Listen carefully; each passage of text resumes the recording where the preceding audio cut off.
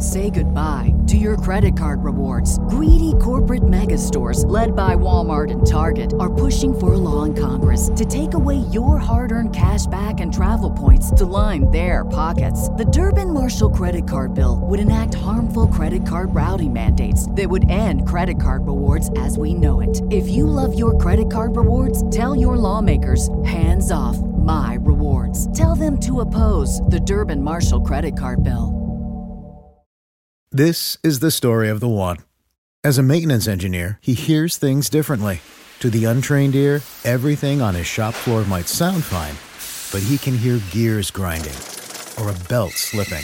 So he steps in to fix the problem at hand before it gets out of hand. And he knows Grainger's got the right product he needs to get the job done, which is music to his ears. Call, click Grainger.com, or just stop by. Grainger, for the ones who get it done. Hello, welcome everyone to the Spotlight here on Fightful.com. I am Jeremy Lambert, joined as always by Steven Jensen. A late start for us today. Steven Jensen has the shoot job going on. There's WWE Financials Call, which is always a fun time for me, listening to old men talk about how much money they have. And that is why we are late today. But we are here. We have a lot to talk about, Jensen, a lot to talk about. Yes, a lot going on in the world of wrestling. Excited to talk to you about it. I've been talking about so much non-wrestling stuff all day that I'm very happy to actually talk about some wrestling now. And next week, we're going to have to figure out when we'll be live. But, you know, me and Jeremy are going to figure out that stuff. I do have the shoot job now. There's a very specific time I have to take my breaks in, but me and Jeremy want to keep the show going. So it's just going to be a matter of like figuring out how to do it going forward. But like, I love doing the show, just so y'all know. And it's something I definitely want to continue doing, but we just got to figure out the best way of keeping it going. So we'll figure out schedules. Jensen has shoot jobs. I have shoot families, just busy people. We are, we can't talk about wrestling 24/7, even though, you know, it'd be nice if everybody sends us a bunch of super chats and we get us a bunch of super chat money, then we can talk about wrestling 24/7. Then Jensen won't have to do his shoot jobs. He can just quit that. I'll kick my family to the curb. I'll be like, get out of here. I got all this wrestling money now. I'm a trillionaire. I don't need any type of family. I won't do that. But you know, send some super chats, guys. That'll go a long way supporting the show. Send some humper chats, humperchat.com. Appreciate the support as always. JJ's here as always. JJ, it's like midnight over there for JJ. Still watching it. JJ says, tell your boss the spotlight is more important. He's talking to you because I don't know what to tell y'all. Anyway, we don't have to talk about that, but I mean, I love the job. I just, you know, it's frustrating that, you know, we couldn't, I don't know. There might be something I could do scheduling wise on only Thursdays to be able to make, I don't know. We just got to figure it out, but it's also like, I'm new to this company. Like, I don't really have a whole lot of leverage as far as like getting my way, you know what I mean? And they're paying me a lot of money to work at home. I just have to work at home for very specific hours. So it's like, it's a great situation and a great job. But no one cares about that that's listening to this though. Let's talk about wrestling. Let's get into wrestling. Let's start with WWE. Let's start with our favorite topic here on the Spotlight, Steven Jensen. Your favorite wrestler, one of your best friends in wrestling, Cody Rhodes. Is that a Cody Rhodes figure? Oh, I see it. That is the nice Chase variant, LJN. Cody. I have the original also. You know, of course I do. But yeah, this is the regular version of the LJN, and then this is the Chase version of the LJN. And I finally just got this Chase version yesterday. So it's been a long time coming. Do you see what the difference is, Jeremy? It's the attire, it looks like. It's 100% the attire. Yep. The Chase one's got the red, and you can only find these at Walmart. So that's the only place you can get these. Anyways, it's wild though, like going out and finding Cody AEW stuff while he's in the WWE. Like that's still weird. And like, but it sounds like they're gonna keep pumping out Cody figures. Like there's a Supreme coming out, which is like AEW's version of the Elites that Mattel makes for WWE. And Cody said his Supreme's still coming out and everything. It's like, it's wild. Like I doubt he'll be in the video game, but like I guess there's a chance that maybe he is. I don't know. It's the point is it's very strange. I mean, it happens in the WWE fairly often.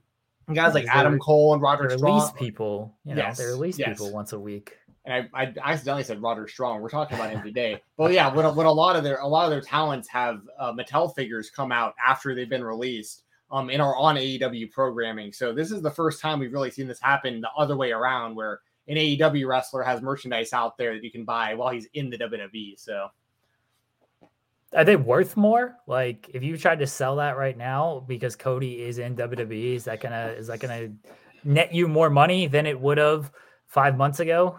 I honestly don't know.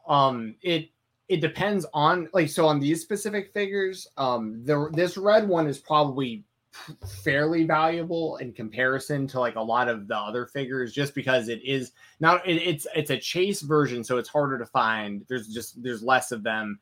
It's a Walmart exclusive, which makes it a little bit more difficult as well.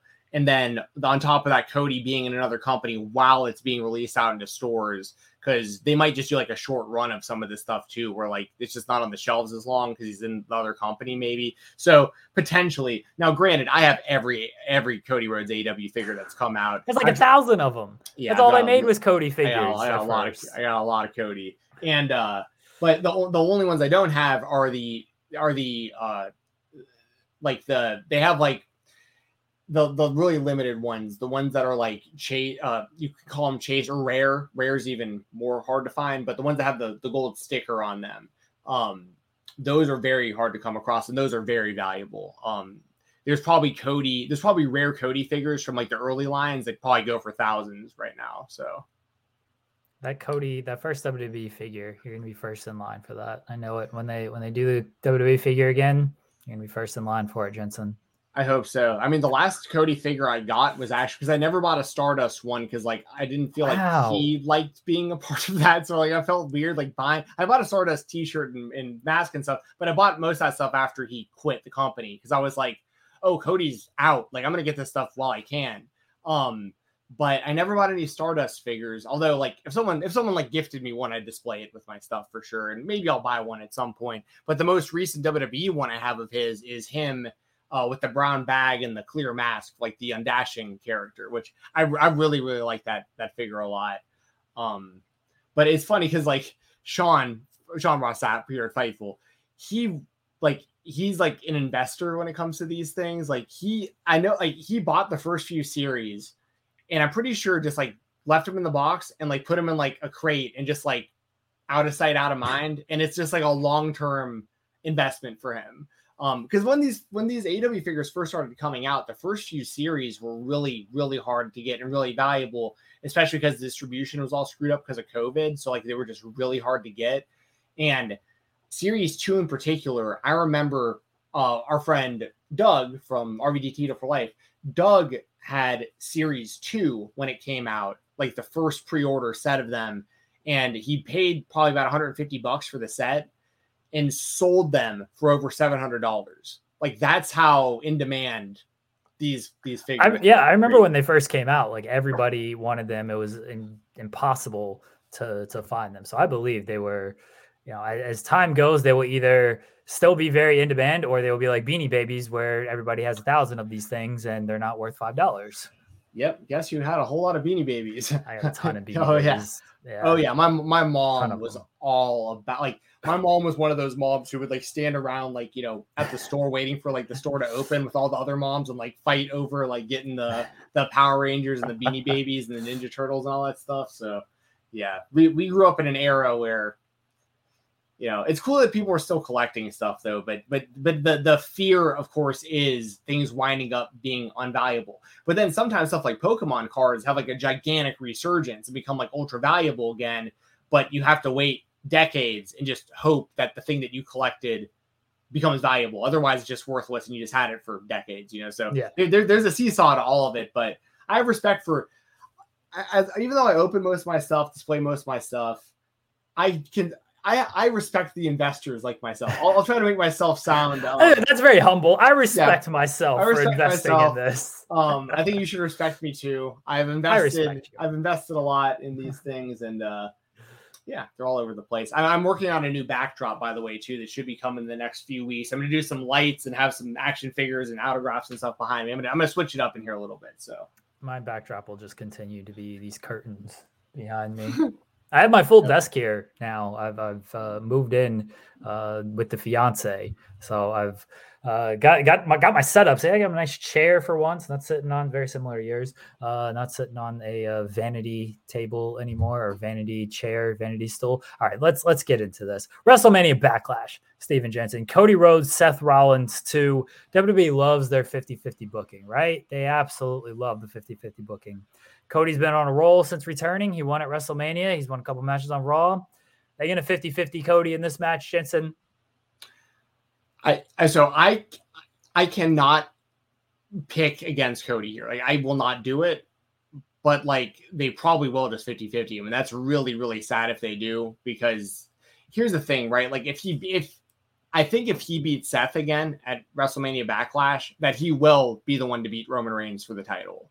But if he loses to Seth here, it's just going to be a way longer process, and there's way more time for them to really screw this up, I think. And that could potentially start with Rollins getting this win, and then it's like, oh no, like, is Cody just at that same level? Like, is Cody going to be at that next level where they have Roman at, or is Cody going to be at that same level as Rollins and Owens and all these other guys who just get 50-50'd in the upper mid card constantly? Like, and I really hope that doesn't happen to Cody, but it probably will. But I'm like, my prediction for the show is I think Cody beats Seth again.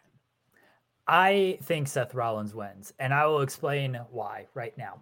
I don't actually see it as 50-50ing him. I mean, I guess it is, but it's going to lead to a match at Hell in a Cell. I believe that is the June pay-per-view is Hell in a Cell. I think it's going to lead there.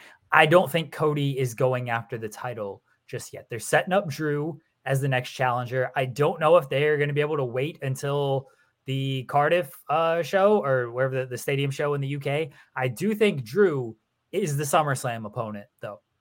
I think they stretch Drew until SummerSlam. Drew loses a SummerSlam. They do the big rematch because the UK show is in September. So I think they do the big rematch at the stadium show in the UK with Drew and Roman. Roman still probably beats him, but you can't have Cody win and then go on to the next challenger as like a throwaway thing at Hell in a Cell or anything like that. I think for Cody's story, for Cody's arc, he actually needs a loss. He needs to get beat down a little bit, because if he just comes in, House of Fire, beats everybody, he should be getting a title shot. He's made it very clear his goal is the championship, right? You hold 2 wins over Seth Rollins, who didn't technically lose to Roman Reigns in January. You should get the next title shot. They can always just be like, fuck it, we're not going to justify anything and give this man a title shot, even though he has these 2 wins. That's what they like to do. But for the story purposes, they love telling stories. For story purposes, a Cody loss and then another match against Seth Rollins to delay things a little bit and having Cody fight from underneath a little bit, I think is a better story than him just winning, dominating, going on to face Roman Reigns. Show a little vulnerability with Cody in this.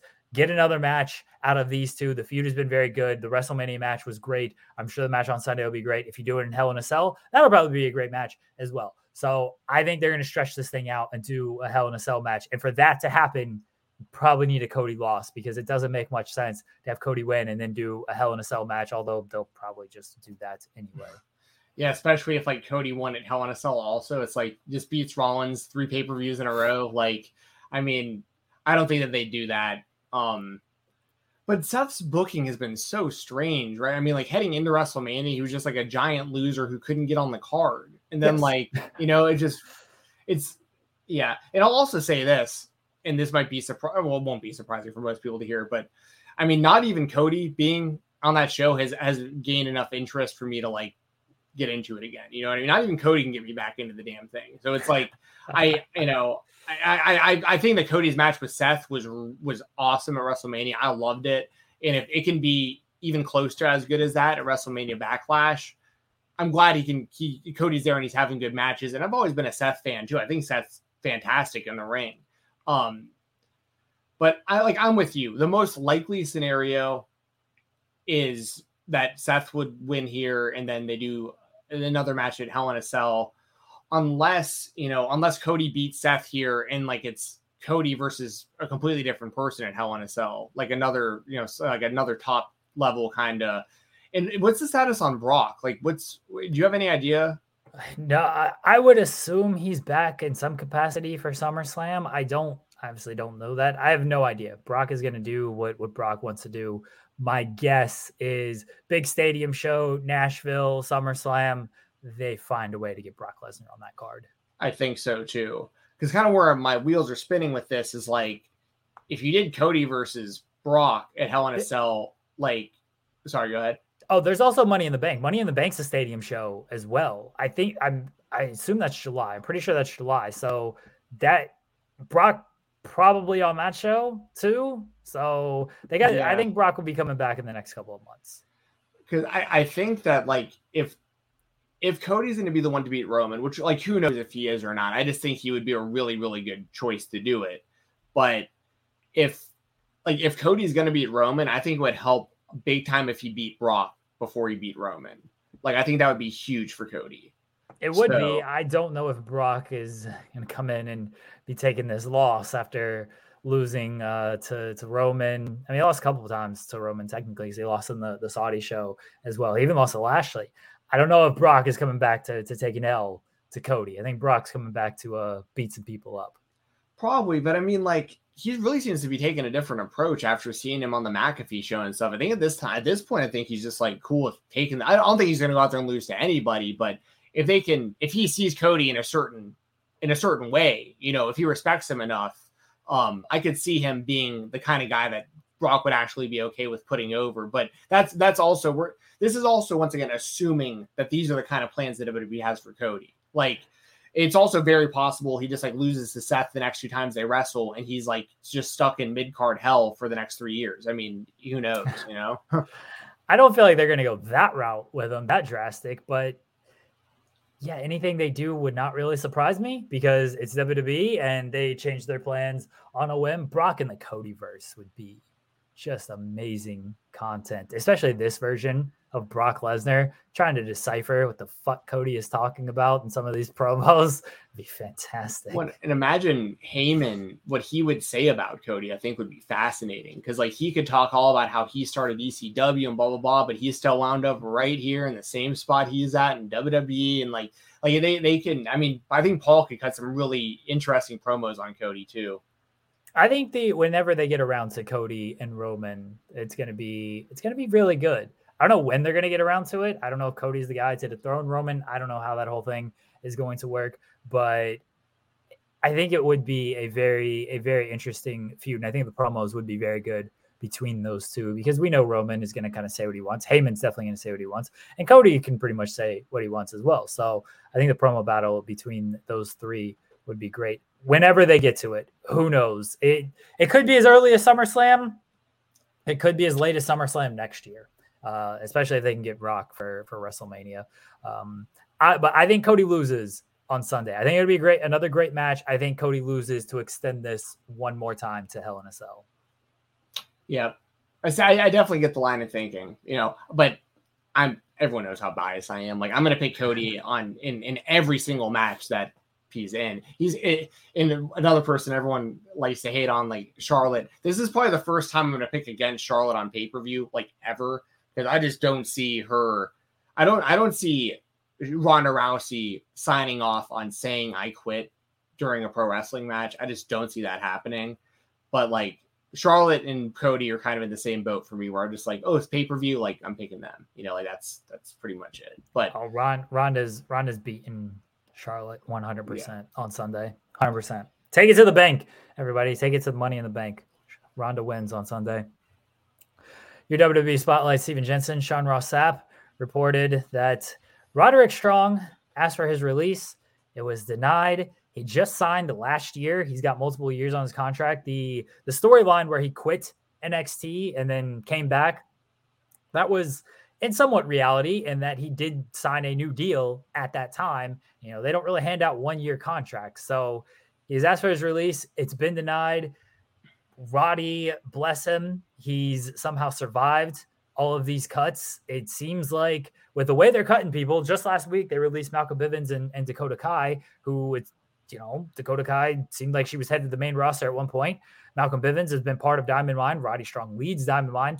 The cuts last year with guys like Bobby Fish, obviously Kyle O'Reilly left, Adam Cole left. A lot of the NXT black and gold people were getting released last year. Roderick Strong was not part of that. Diamond Mine was doing pretty well. And then after they took away the cruiserweight title and he lost to Carmelo Hayes, Roderick Strong was kind of lost in the shuffle. He went to NXT UK for a little bit. He's still part of the WWE. Whether or not he gets released at all, we don't know. But where are you at on Roderick Strong's release being denied? So I definitely have a lot of thoughts on it. I want to start off with a tweet that I saw that I'm going to read right now from Trevor Dame from Twitter.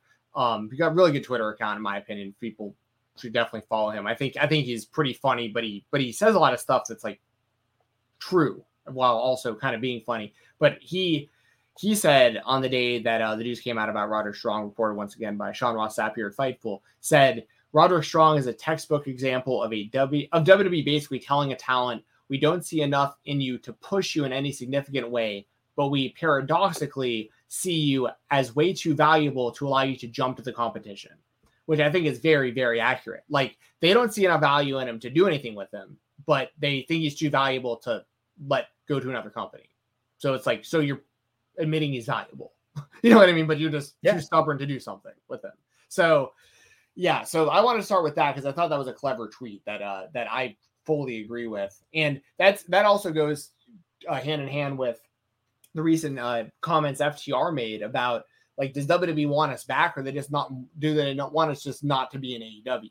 You know, like, and I think there's a lot of wrestlers currently under WWE contract that are in that boat where they're like, you know, I don't want to like sit here and name names and like speculate, but I think there's quite a few people on that roster that WWE doesn't really see as figuring in as like biggest stars for them, but they see them as too big a stars to like want them anywhere else.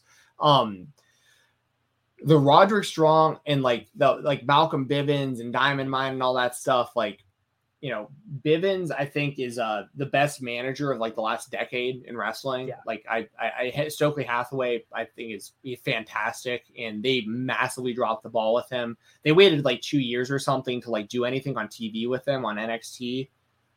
You were going to say something. Go ahead. Oh, they didn't do anything with him for 2 years. They had him managing. He managed Omos at live events. He managed, I think it was Veer and Shanky, or whoever it was on. It was definitely. I'm pretty sure Shanky was one. I don't know if the other one was Veer. But he managed them for like a cup of coffee in NXT. He managed a bunch of people on live events before going to NXT, and then he was off television. He finally got to Diamond Mine. Diamond Mine seemed like a strong act.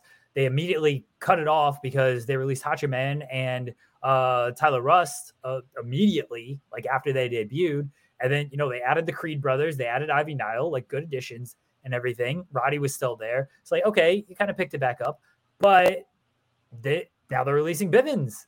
And I don't know where Diamond Mine, and, you know, they're not releasing Roddy Strong. I don't know what Diamond Mine does at this point. It's probably still some sort of offshoot of Diamond Mine, but that was clearly a Triple H project. He likes that MMA influence and everything. It was a Triple H project. They got cut off, like a lot of the Triple H projects have been since last September.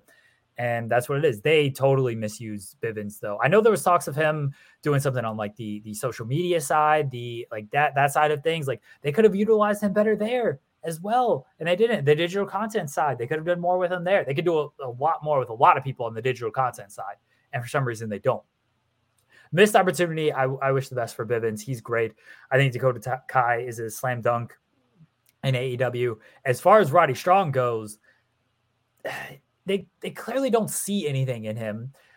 No offense to Roderick Strong, who's great. Say goodbye to your credit card rewards. Greedy corporate mega stores, led by Walmart and Target, are pushing for a law in Congress to take away your hard-earned cash back and travel points to line their pockets. The Durbin-Marshall credit card bill would enact harmful credit card routing mandates that would end credit card rewards as we know it. If you love your credit card rewards, tell your lawmakers, hands off my rewards. Tell them to oppose the Durbin-Marshall credit card bill.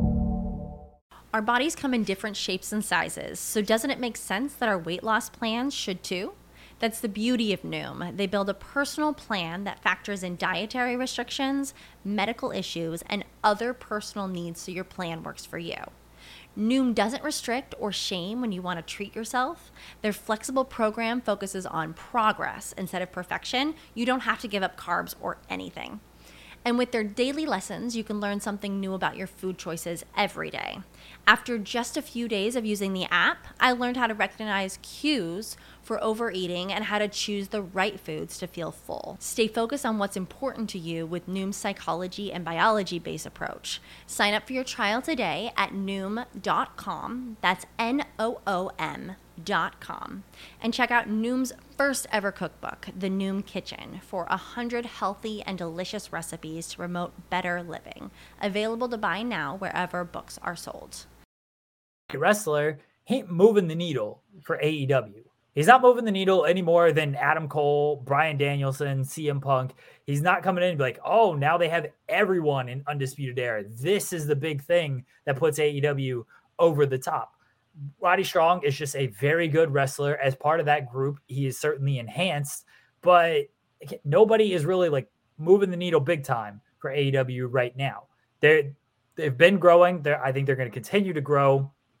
There's not a surefire thing to where, unless John Cena shows up on their programming, they're not just going to all of a sudden hit like 1.5 million viewers or anything like that.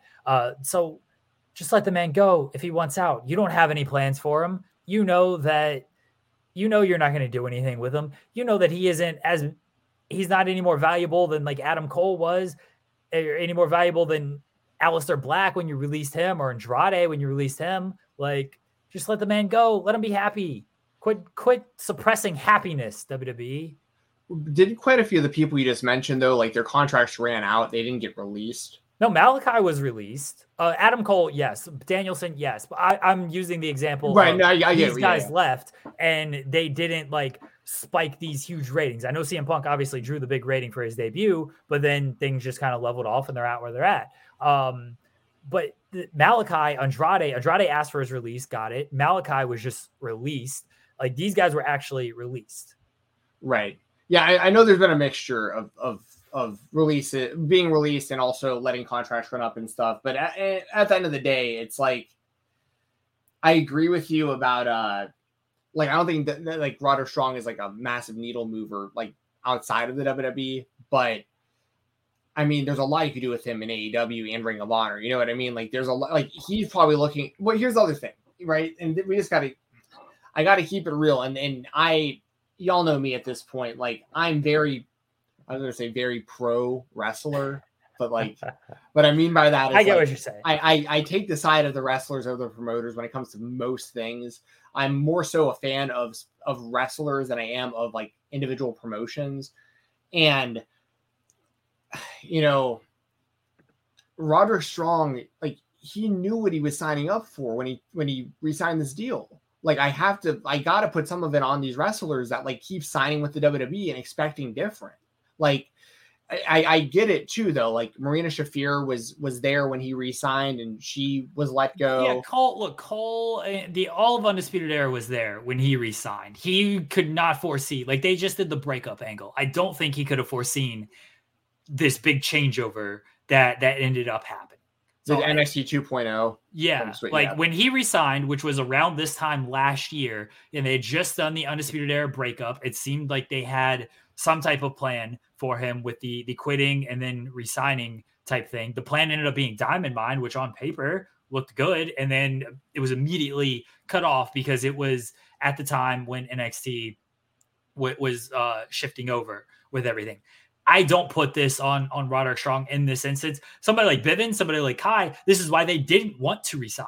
Like, they apparently they made overtures to try to resign them, and they're like, no, like, we're not going to do it. And their contracts weren't up until apparently next year. And then they were just like, no, we're not going to resign now. Like, maybe, you know, at the end of the year we can talk again. Let's see what happens. And then they just got released. I agree with you, like, in principle, that especially if you're on the main roster, if you're going to re-sign a deal, like, you kind of understand what you're getting with re-signing, because they just, whatever happens on the main roster is going to happen on the main roster. When it comes to NXT, especially at this time, everyone loved that time period of NXT. All the wrestlers talk about how much they love that time period of NXT. So and as a fan, it was great. It was great. Yeah. So when Roddy re-signed, NXT was the black and gold NXT that all those guys loved and probably saw a future with. So I'm not actually putting this on Roderick Strong. That's fair. You know, the whole NXT 2.0 shift, and also his wife losing per job probably doesn't help. Yeah.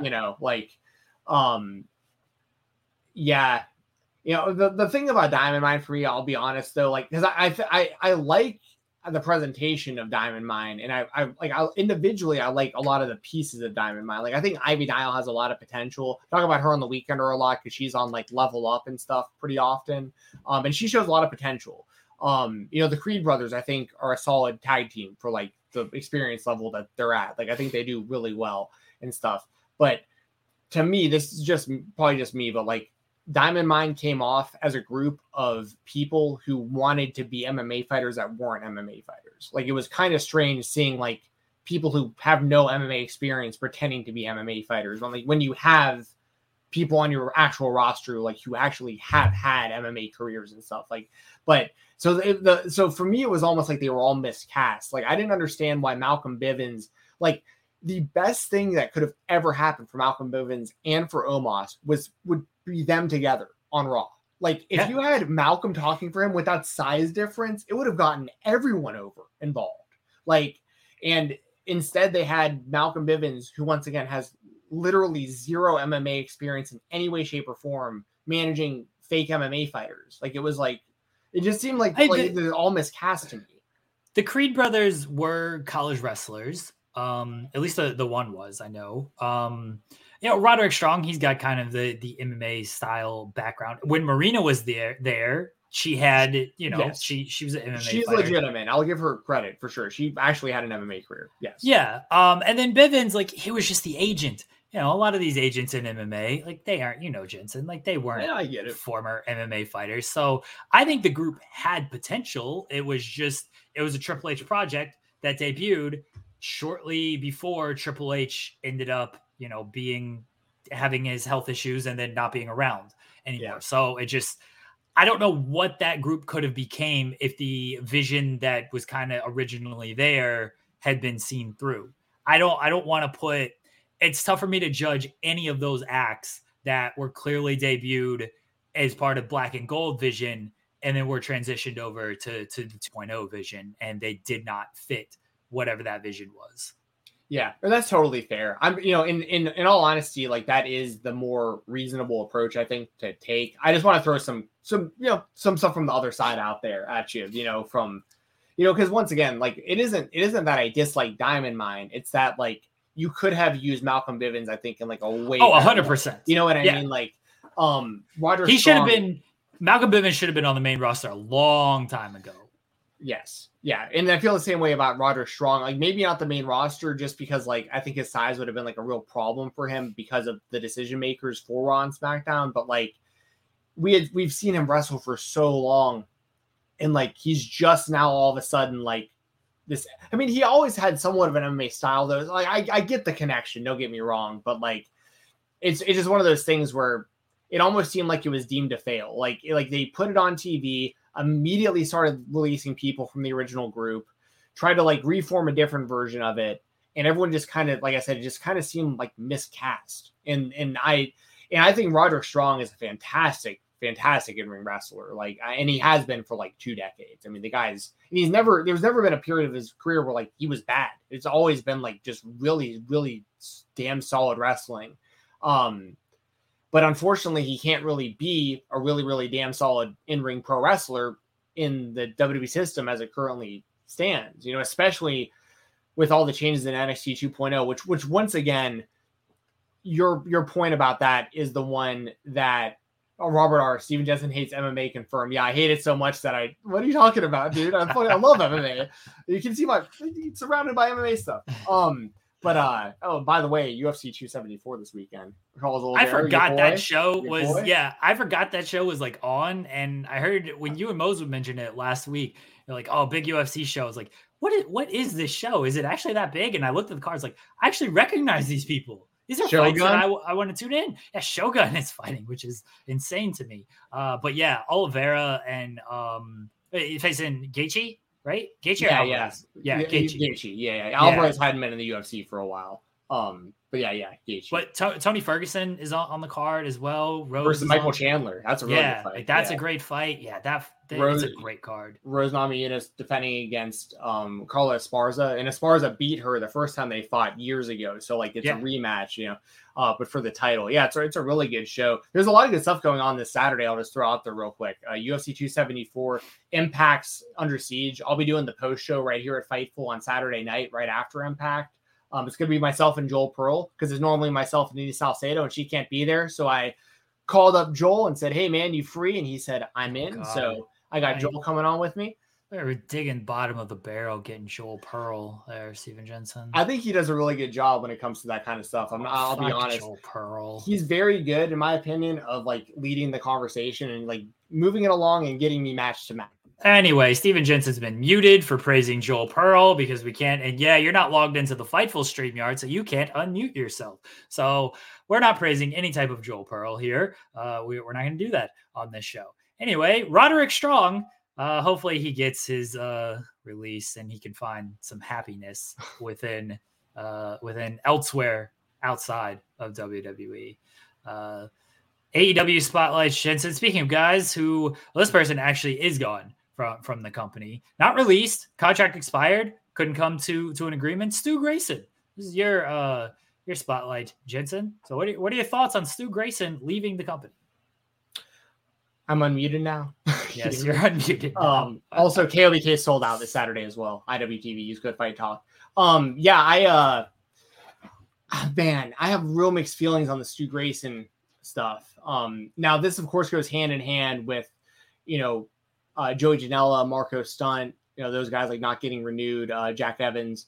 The Stu Grayson thing bothers me a bit as a big AEW fan. And the reason is because, and by the way, same with Joey and Marco and Jack, and I'm not happy when anyone like loses their job or doesn't get re-signed and that kind of stuff. But like Joey's going to be just fine. He's got great things going for him in GCW. Same with Marco. He'll be a staple in GCW again going forward and on the indies. And, Jack Evans has been around the first time I saw Jack Evans wrestle had to have been like almost like the late 90s.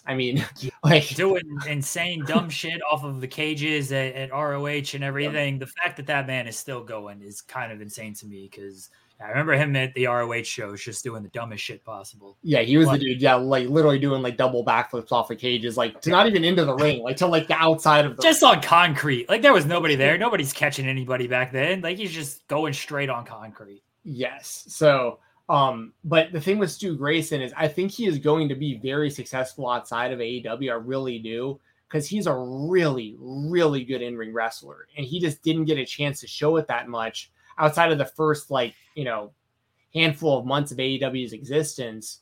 And then when the Dark Order really shifted kind of their gimmick, after, Brody passed and everything, Silver and Reynolds kind of became like the main tag team and Uno and Grayson kind of got left behind, it feels like. And if anything, Uno has been a bit more featured.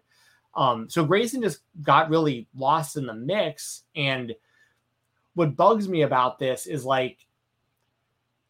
there's a seesaw to all this, right? Like I don't want this to get misconstrued, right? I want big stars in AEW, like that can go in the ring. When they have an Adam Cole or a Bryan Danielson or a CM Punk or so on and so forth available, get them. Like, I'm not sitting here saying like, don't sign these people, sign them. 1 billion% sign them. But we're starting to see the other side of that now, where it's like the AEW originals who put this company on their back when the company started, somewhat of, a lot of the almost kind of undesirables that were still available. Because people forget when AEW started, it consisted mainly of wrestlers that WWE didn't sign, because WWE was going on those sprees of hiring hundreds of wrestlers at a time. Like anyone with any name value, they were throwing contracts out to, including the Young Bucks and Kenny Omega, who opted not to go there and try to do something new. And that's, how AEW found it, of course, along with Cody and everything and Tony Khan. But my point is, there are guys like Stu Grayson. Like Stu Grayson, I think could have been a major single star in AEW. I really do. I think he had all the tools. I think he has a great look. He's great in the ring. He's good on the microphone. You could even have him with the manager, and I think it would do well. But it's like, but he isn't a star to the level of these other guys I just mentioned. So it's like, it's a tough thing when you're AEW and you're negotiating contracts with people that aren't quite as valuable, like all around. Like you can't, so it's a tough spot for everybody to be in, but I do feel really bad for guys like Stu Grayson that like didn't do anything wrong, worked their asses off. The company, they've made a lot to the beginning of the company. And, but see, here's the other side of it is that now we're going to start seeing things. And like, I think that Stu Grayson is going to call Cody Rhodes immediately. And I think Stu Grayson has a chance. I think Stu Grayson has a chance to succeed in the WWE system because he looks like $1 million.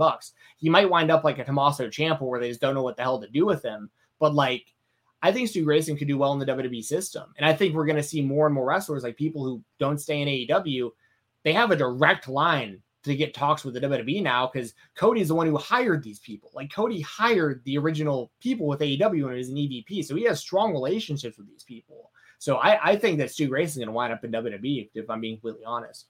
I mean, I think that Stu Grayson, Evil Uno were certainly a Young Bucks call over a Cody call. You're spitting out some hot takes here, Steven Jensen. Stu Grayson, major single star in AEW. Now he's going to go to WWE and run. He's going to headline WrestleMania. I'm pretty sure you said that. He's going to dethrone Roman Reigns. Here's my take. I think Stu Grayson ends up back in WWE or in AEW. Yeah, I think they work something out. They come to some type of an agreement, and he's back in AEW. It sounds like they wanted to keep him. It was just a thing that they couldn't work it out. I think eventually they do get it worked out. Janela, different story. It doesn't seem like both sides are super happy with that. Kind of same thing with Marco Stunt. I don't really know where he fits. I understand he's part of Jurassic Express, but I don't really know where he fit once they got Christian. So I understand that one. I think Stu Grayson ends up back in AEW, back with Dark Order. I do think that it's not that Dark Order has been misused. I do think they could be used more. Like the stuff with Hangman just kind of reached its conclusion, and then we haven't really heard anything from Dark Order after that. I know CM Punk's facing John Silver next week, and they'll probably thread some stuff together there. I do think they could have done a little bit more with the Hangman Dark Order relationship on television. I'm sure there's some BTE skits that I missed, but I do think they could have done more on television with that after Hangman won the title, outside of, hey, Bryan Danielson's just going to kill all your friends. And then Hangman's just kind of like, cool. I'm in a team with Luchasaurus and Jungle Boy now. Like, sorry guys. Sorry about that. I think Grayson ends up back in AEW. I think Dark Order just kind of continues. I don't know what their future is as a group because they're just kind of on dark right now. Like they're not really on television. John Silver gets some TV time. If they're on TV, it's just sort of trios matches, but they don't really have a direction, and they're certainly not linked to Hangman anymore like they were for the majority of last year. But I think Grayson's back in AEW. That's my hot take. Yeah, I honestly hope that happens. Like, you know, because once again, like he wasn't released. It was just a simple matter of, at least it sounds like it was just a simple matter of, you know, contract running out, renegotiating, and just not coming to terms. But that doesn't mean a bridge has been burnt. So I hope he winds up back in AEW and back with Evil Uno. Also, to your point, they were absolutely Young Bucks hires. You know what I mean? Like more so than anyone else. They had the history in PWG and everything. But I also think that Cody probably has strong links to a lot of these people that were, I mean, AEW was a very small thing when it started. You know, there wasn't a whole lot of people announced for the company when the company started. Dark Order was the first like major storyline the company did, and it went over terribly, and they changed course. But like, it just kind of went from thinking, you know, Grayson and Uno really seemed like guys that were going to be like really heavily featured tag team on the show, and they just got ultra lost in the mix. And that's unfortunate because I think they're a fantastic tag team. I really like the Dark Order as a tag team. But yeah, in all honesty, I hope he winds up back in AEW personally. But I think he can succeed elsewhere. You know, I really do. I think he's very talented. I think he's very, very underrated. Like for what he was able to show in AEW versus how good he really is. So. Steven Jensen says Stu Grayson, Roman Reigns will headline WrestleMania 39. That is what you heard right here on the Spotlight. All right, everybody. My AEW Spotlight is Dark Order, not affiliate, I guess, anymore. Hangman Page Hangman Page was back. He missed last week with COVID. CM Punk was out this week, I guess, making movies, according to Hangman. And Hangman said that we're not getting a masturbatory Bret Hart tribute match at Double or Nothing. He's going to kick the shit out of CM Punk. He's going to destroy him.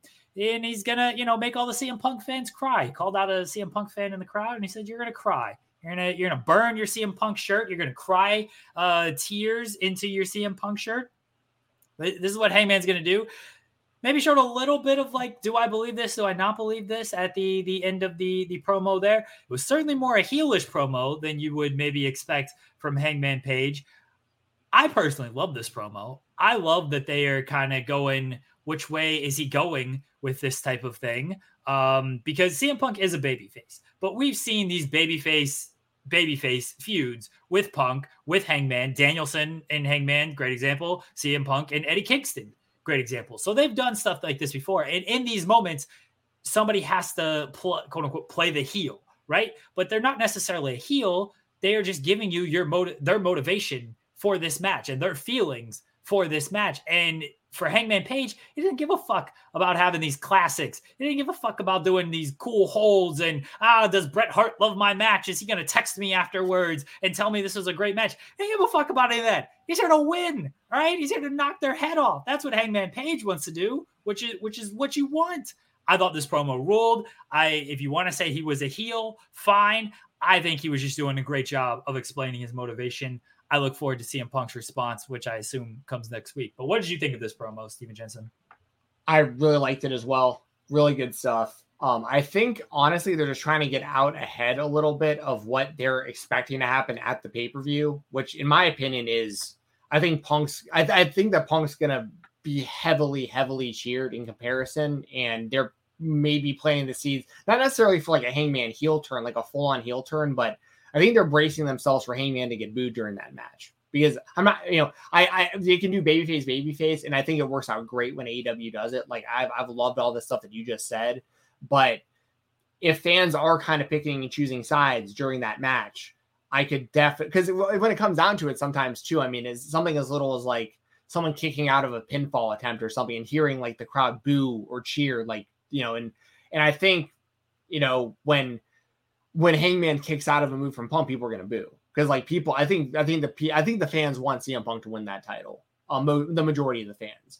I think Hangman's been a great champion. I think his rise to the title was fantastic. The feud with Kenny was fantastic.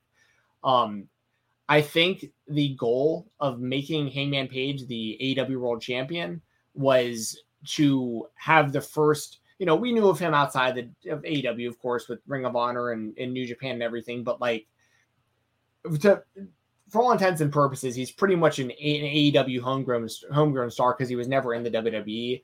And like, they pretty much made an AEW homegrown the same level of perception as the stars like Danielson, Punk, Omega, Adam Cole, all these people with like really big name value in wrestling. And I think the goal has been achieved. Like Hangman Page is seen in the same light as all of the top wrestlers in the world. Like he is on that level. And so I think the mission has been accomplished. And now I think the next mission is getting the belt on CM Punk, because of how over he is and all the possibilities, and also a whole other set of possibilities when he inevitably turns heel at some point. There's a lot you can do with CM Punk right now. And whoever beats CM Punk gets another massive rub. And I personally hope that person is MJF. Like, I'd like to see Punk beat Hangman, MJF beat Punk to wrap up their feud, because this would be their trilogy fight, and they can space it out to where people really want to see it again by the next time they do it.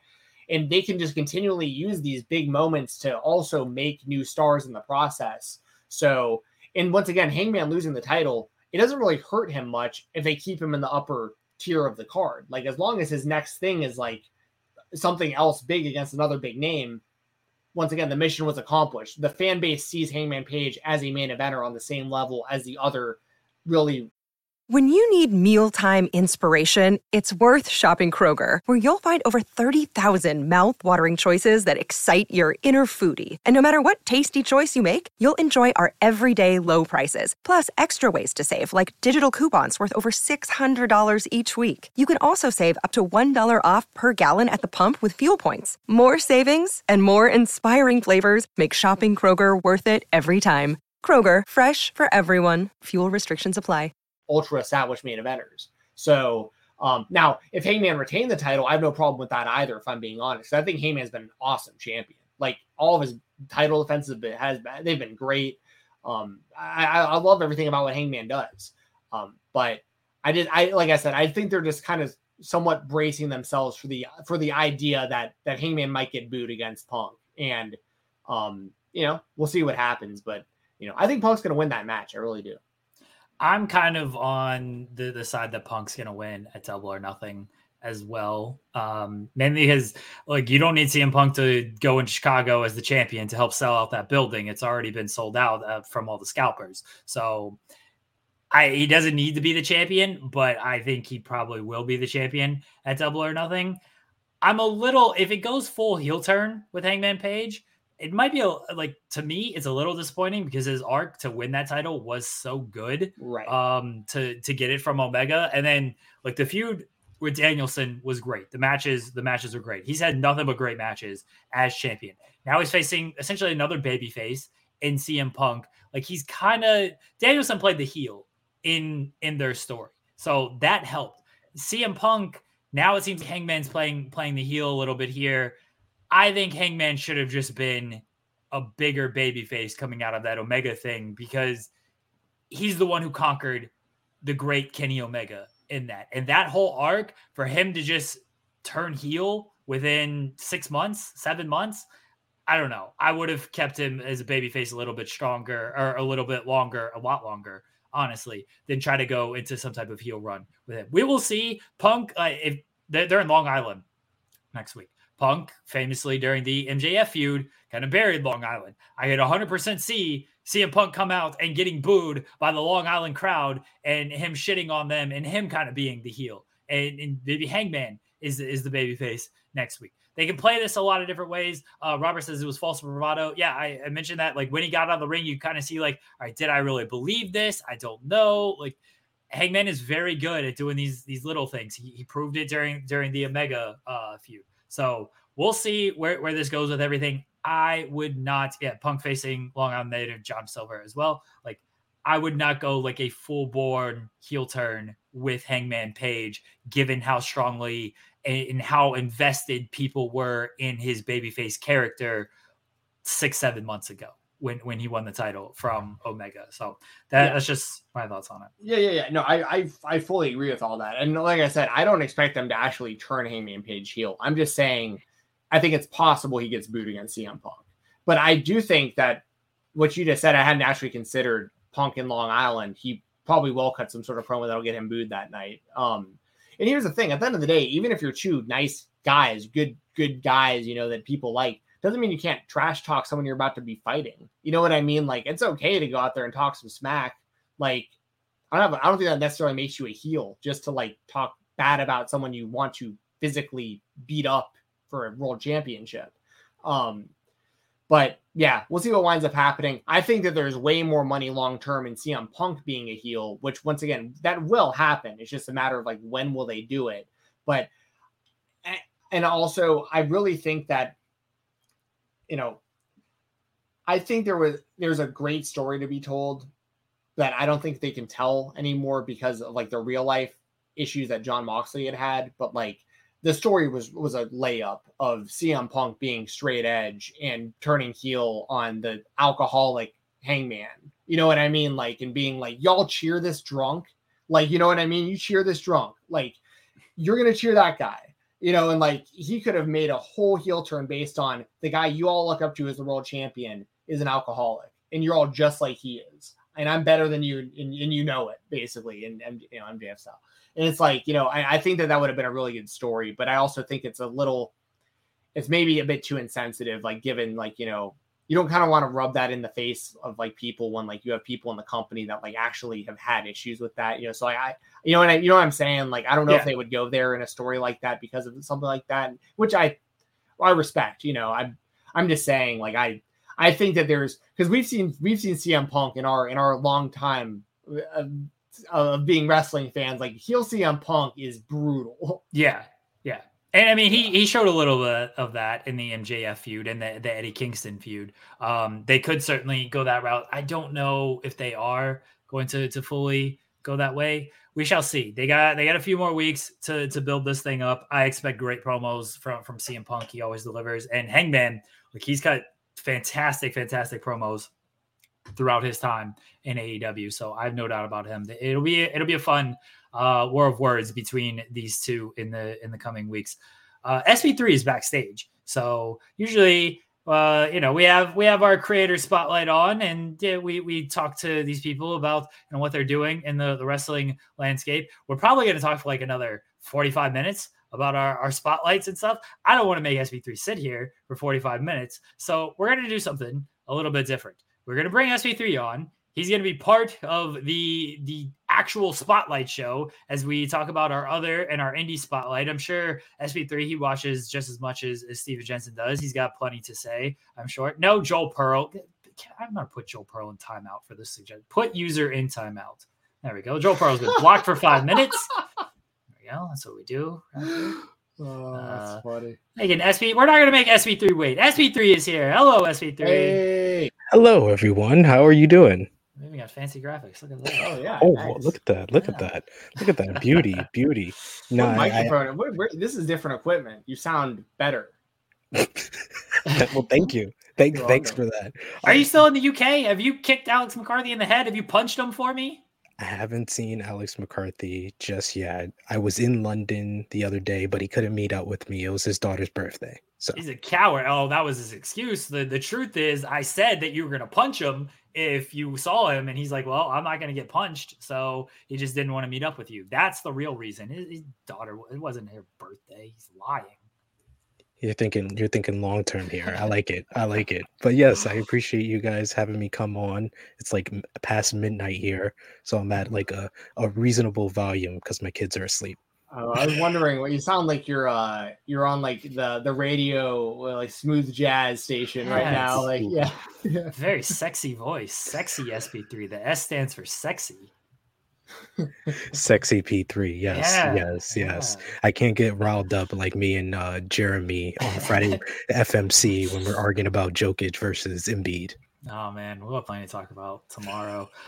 Let's get into the other spotlight here. And SB3, mine is the Bullet Club birthday in New Japan. So Bullet Club is like whole again in New Japan. Jay White returned. They added Juice Robinson. The Good Brothers were back. They celebrated their birthday, taking out Okada. Bullet Club is back together. It finally feels like Bullet Club is fresh in New Japan again after the pandemic era really hurt the momentum of that group. And then Jay White was gone for the past year.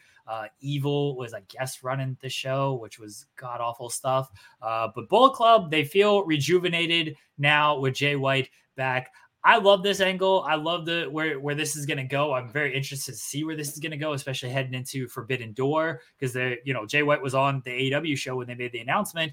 It seems like, undisputed Bullet Club era. We're gonna see with Adam Cole. I think Kenny Omega is gonna play some role in this as well. We'll see what happens, but Bullet Club finally feels fresh again. What do you think, SB3?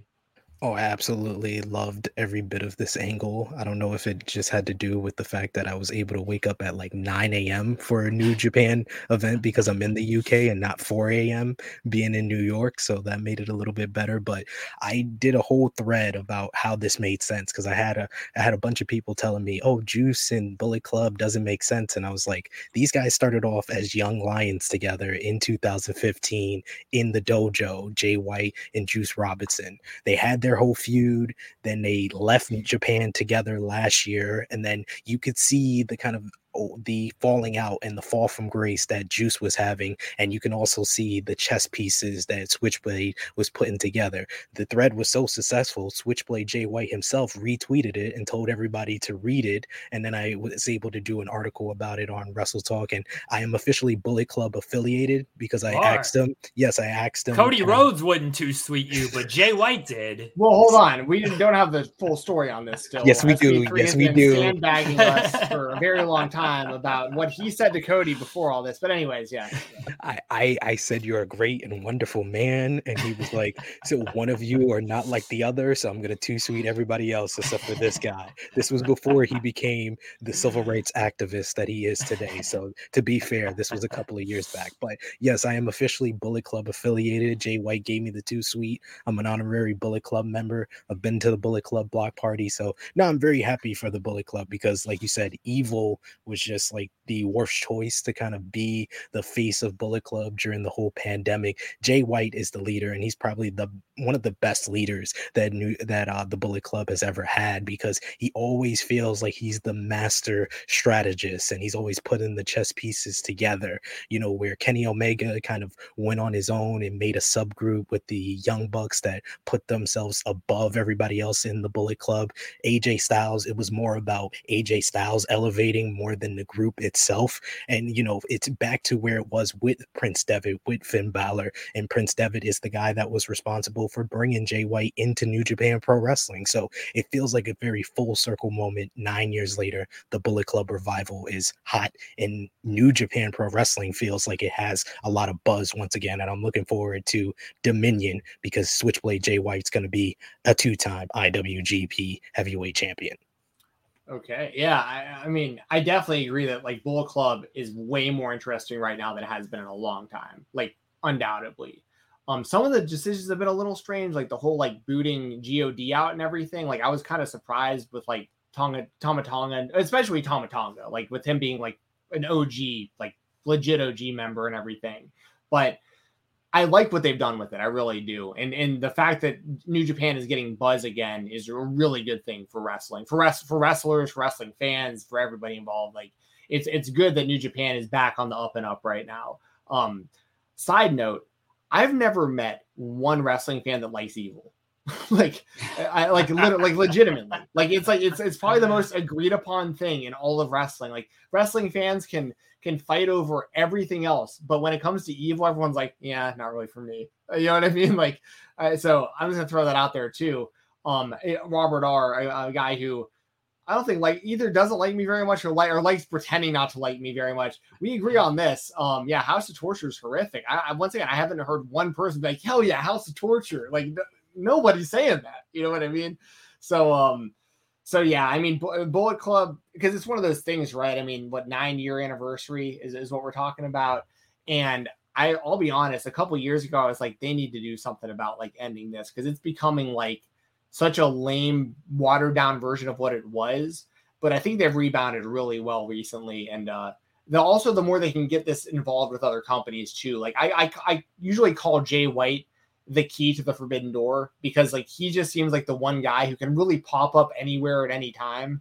And him being affiliated with the Bullet Club, of course, makes it to where the Bullet Club could also kind of be anywhere, anytime. And also on top of this, the last thing I'll say about it is, I know in WWE, like, you know, Balor and AJ have started some sort of alliance, right? Or at least I saw pictures of them together on Twitter. And some people are like, oh, this is really cool. But most people kind of like me are like, they waited way too long for something like this. Like, the Bullet Club was super hot when AJ came in, and you already had Balor, and you already had, you know, the Good Brothers, and you had it. Like, it was right there in your hand, and it could have been huge. You might not have been able to call it Bullet Club, but you could have made it. I mean, I know they tried the club and whatever, but like, it was right there, and they fumbled that ball big time. And now it's like too little, too late. Let me put it this way: the fact that I just don't even care about something like that anymore, that's a problem. Like, that's a real problem. I loved the Bullet Club when those guys were involved. It was incredible. But it is cool to see it's cool to see where Bullet Club is getting back to in New Japan with like what they're doing right now. So yeah, it's good stuff. I 100%. I'm sorry. But I was going to say, I 100% agree with Jensen. Like, it feels very hollow that WWE did it because they have failed to capitalize on this 3 different times. 2016, when AJ Styles turned heel and he associated with Gallows and Anderson, and they called them the Club. Then they inconspicuously put them on different brands after the brand split. Then the Balor Club in early 2018. I don't even remember how that broke up. It just became Balor Clubs for everyone, but not Gallows and Anderson because they went to SmackDown. And then they tried it again with the OC, which more people were worried about singing California than they were about that being a Bullet Club offshoot. So I agree with you. WWE didn't do it. I 100% believe that just AJ and Finn were in the ring together and were like, hey, let's do this. I don't think WWE has any intention of doing any type of club reunion, any type of Bullet Club offshoot in the company. I don't think that's happening at all. I think AJ and Finn saw each other, said, let's do a 2 Sweet, and that's all it is. And they're not going to, people have said that it got removed from the YouTube video, which, they're making a big deal out of that.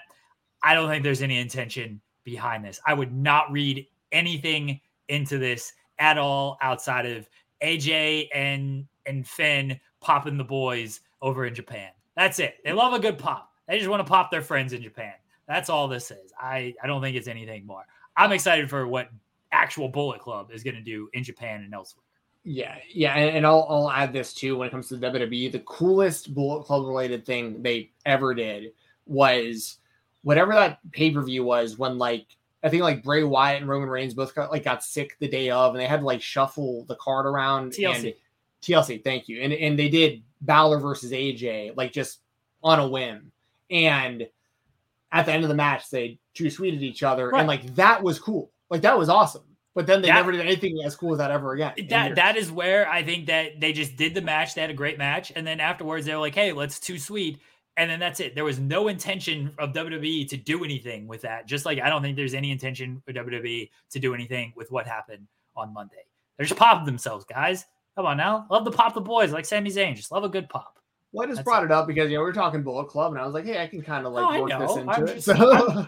I'm letting you know, don't put stock into anything WWE does because they don't actually know what they're doing. They sometimes, these wrestlers they're going out there just trying to do stuff. I'm sure AJ's pitched it. I'm sure Finn's pitched it.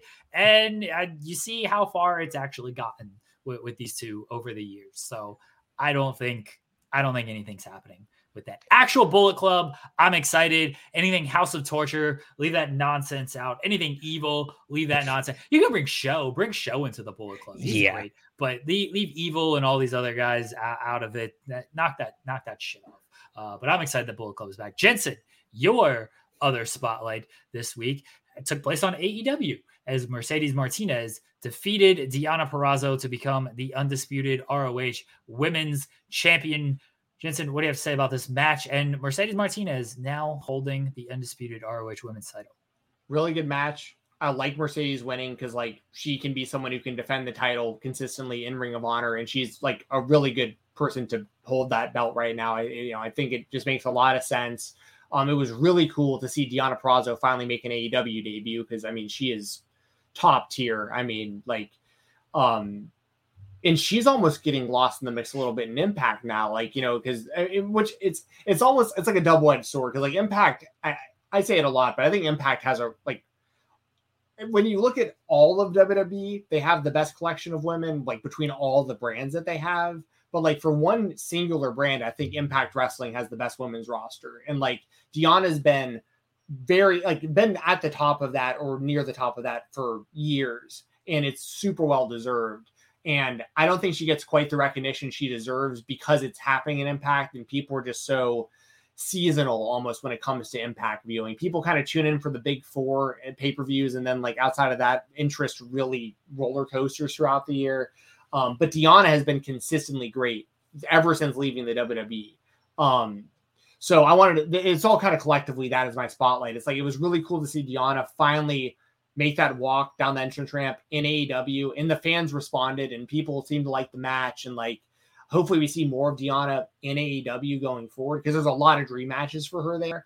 And then Mercedes, if Deanna's going to lose that Ring of Honor title, there's really nobody better that they can pick who is going to be a part of Ring of Honor going forward than Mercedes. So like, I think everything made sense. I like the finish. I liked everything about this. And I think that Mercedes is going to have a really good run with that title. So, because she won the interim title because, of course, like Deanna couldn't defend it at the time, but it's like, things have just worked out really well, in my opinion, how things have wound up, after last night. So yeah, that's the reason I wanted to bring it up today. How do you feel about it, SP3? I just wish that they would have done more to make it feel important. Like Sure. if they would have showed that Road to video with both ladies like cutting promos, because you had someone in Mercedes Martinez, like me, all three of us, we know Mercedes Martinez. She's a legend of women's wrestling. But when you look at her in just AEW, she debuted in December and she's only had 4 matches on TV. And then you look at Deonna Purrazzo, all of us also know her for a few years since her time in Ring of Honor, going to WWE, then going to Impact Wrestling. But in AEW, this is her debut. So I wish they would have made more of like a big deal about this, how big this was, especially for Deonna. I had the opportunity to interview her this week, and I really was the one that kind of let her know how full circle this is, because she was in the first Woman of Honor matchup in Ring of Honor in over a decade. And that, that went back to the times of when Mercedes Martinez was in there in the early days with Sarah Del Rey, Daisy Hayes, Lacey. Only the real ROH marks remember those names. And then a decade later, Deonna Purrazzo and Mandy Leon had the first Woman of Honor match, and she pushed for the Woman of Honor championship to be a thing. Like she would call Joe Koff and tell him all the statistics about why women's wrestling need to be something, but she was never able to win that championship. And then earlier this year, she wins it, and it just and then it's right back in Baltimore, the kind of spiritual home of Ring of Honor, where she had that first matchup in over 10 years for ROH. So I wish they would have like bigged it up and made it more of a big deal. But I totally agree with you. It was a good match. These two ladies work well with each other, but I feel like they didn't get enough time and they didn't make it big enough of a deal to really make it like something that's going to be memorable for years to come. But I'm very happy for Deonna to be on that spotlight because she deserves it. And I hope that AEW uses her more. It'd be nice if AEW used her more. I don't know what her Impact contract situation is, but it seems like she's there. And that was one of the you can only do as much as you can do with it. It was very obvious Mercedes was going to win last night. That hurt the match a little bit for me, is because you just kind of knew who was winning that thing. I don't think they got enough time. I would have liked for them to get more time as well. I thought it was a good match. Very happy for Deonna, who's been fantastic in Impact, fantastic since her she was released by WWE. She is a complete star. She's gotten much better in the ring. She's gotten just much better her overall presentation and everything. I would like to see her more on AEW television. I don't think it's going to happen. I don't know what her Impact contract is, but I think she should get looks by AEW. And, if that means going to ROH, whatever their situation is by the time Deanna's free, we shall see. I'm very curious and interested to see just where the ROH under the AEW banner goes, because obviously it's on television. Samoa Joe's there. Jonathan Gresham wrestled the one match, but hasn't really been mentioned or featured or anything since.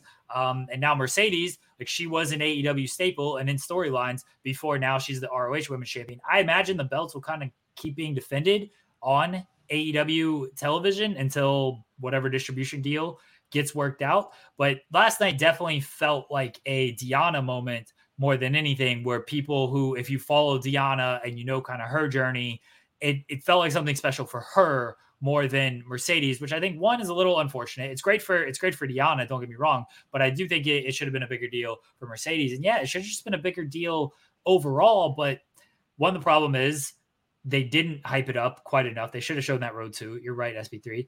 And two, True Heel Heat, which I assume is JJ. That's Romeo. That's probably okay. Romeo. Sorry. Yes, Romeo. I apologize. Romeo says Baltimore did not give a damn about that match. Look, man, Deonna, the fan base, the crossover is there. Baltimore was the ROH home, but Deonna didn't really wrestle much in ROH over the past few years. During the Baltimore era, she was elsewhere. Mercedes, same thing, didn't really wrestle there in the Baltimore era. I imagine those fans knew who they were, but there wasn't a whole lot going into the match. It was just, hey, here's the match for everybody. It's for the undisputed women's championship. That's what it was. And people who've seen Mercedes on AEW television, they've mainly seen her lose. And then if you haven't seen Deonna on AEW television, so I understand why maybe the fans were a little bit cold, because it wasn't presented as a big a deal as it probably should have. It was a Deonna moment. It was great. I hope it leads to continued big things for her. We shall see where it goes with Mercedes in the ROH women's division and just where ROH goes in general. And to be fair, like, and I don't mean this as like a dig or anything at anybody, but I get like if Baltimore wasn't that into it, like the live crowd, like I get that, but like me personally, like I really don't care when it comes to like anyone else's perception of this kind of stuff, because it's like I get it all. You know what I mean? So it's like I get the history. I thought it was a good match, and me as a fan, like I thought it was great. Steven Jensen hates all of you, is what he's trying to say. He does not care what your opinion is, only cares about what his opinion is and his taste. My point is that other people's opinions aren't going to sway my opinion of something that I like. That's fair. I think honestly, most people should be like that. Is just whatever you like and believe, and whatever pops you and whatever you enjoy. Great. Don't listen to the majority. But we have a fucking Degrassi show. Okay. Like, you think I care what people think about me? But when the arena is kind of silent for this match, like that tells the viewing audience and even people at the arena a certain thing. Maybe it was bad positioning on the card. Maybe they didn't do a good enough job hyping it. Maybe the casual fan didn't care or anything like that. The women were put in a tough spot, but I thought they made the most of it with what they ended up doing. Steven Jensen still hates all of you. Every single one of you listening to this. Y'all know what I mean, though. It's just one of those things, like, you know, if you don't, and that's the other thing about AEW just in general. Like, when people complain about, well, the casual audience isn't going to get it, or like, and the crowd didn't pop big enough, or this, that, but I'm sitting at home loving the show. It's like, I don't really care if you didn't like it, because like, I got it. Like, you know what I mean? Yeah. Like, this was for me, you know what I mean? Like, so, but yeah, this is what it is. You know, it is weird when you watch a show though, and like something really cool is going on, and like the crowd's not making a lot of noise. Like, I get the weirdness of that, you know, I get it, but just because the crowd wasn't making a lot of noise doesn't mean that I don't think it was like a really cool thing that they did last night. So I can't wait until Daniel Garcia comes out with the PWG world title, and Excalibur is marking out that Daniel Garcia is the PWG world champion. And everybody is like, what is a PWG? And Daniel Garcia has to he should throw the title in the trash can, because he's a sports entertainer and he doesn't give a fuck about this PWG championship. That's what Daniel Garcia should do. That's my indie spotlight. Daniel Garcia winning the PWG championship. Look at that shirt. I'm a fucking professional, everybody. What a transition. SP3, what do you think of Daniel Garcia winning the PWG championship? I'm very excited to see what he's going to do with it. Daniel Garcia is someone that I was late to kind of discovering, thanks to, you know, John Alba sending me some of his. He takes claim for all. I told Sean Ross Sapp about Daniel Garcia. I told SP3. I told the whole world. No one had ever heard of Daniel Garcia until John Alba, apparently. Yes. John Alba, that great, beautiful man. He let me discover Daniel Garcia, saw his 60-minute Iron Man match with Wheeler Yuta. So I feel like in AEW, we really haven't seen the full potential of Daniel Garcia. So anytime he can get an opportunity in an independent promotion such as PWG to kind of showcase that, I can't wait to be able to watch Bandito. It's just too bad I have to wait like a whole year to see that 6 months.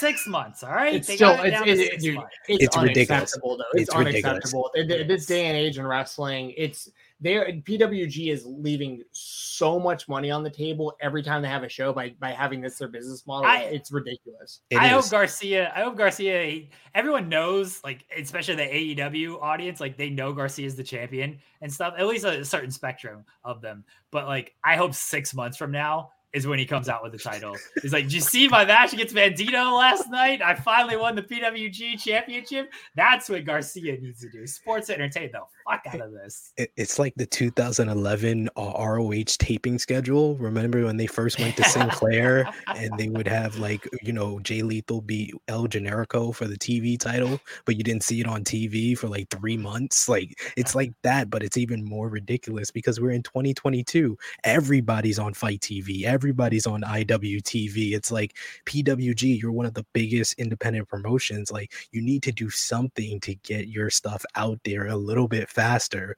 But yeah, I'm excited what they're doing in PWG. It always sounds like a great show. It's just very unfortunate that I have to wait so long to actually see it, and it's so hard to get a hold of these DVDs.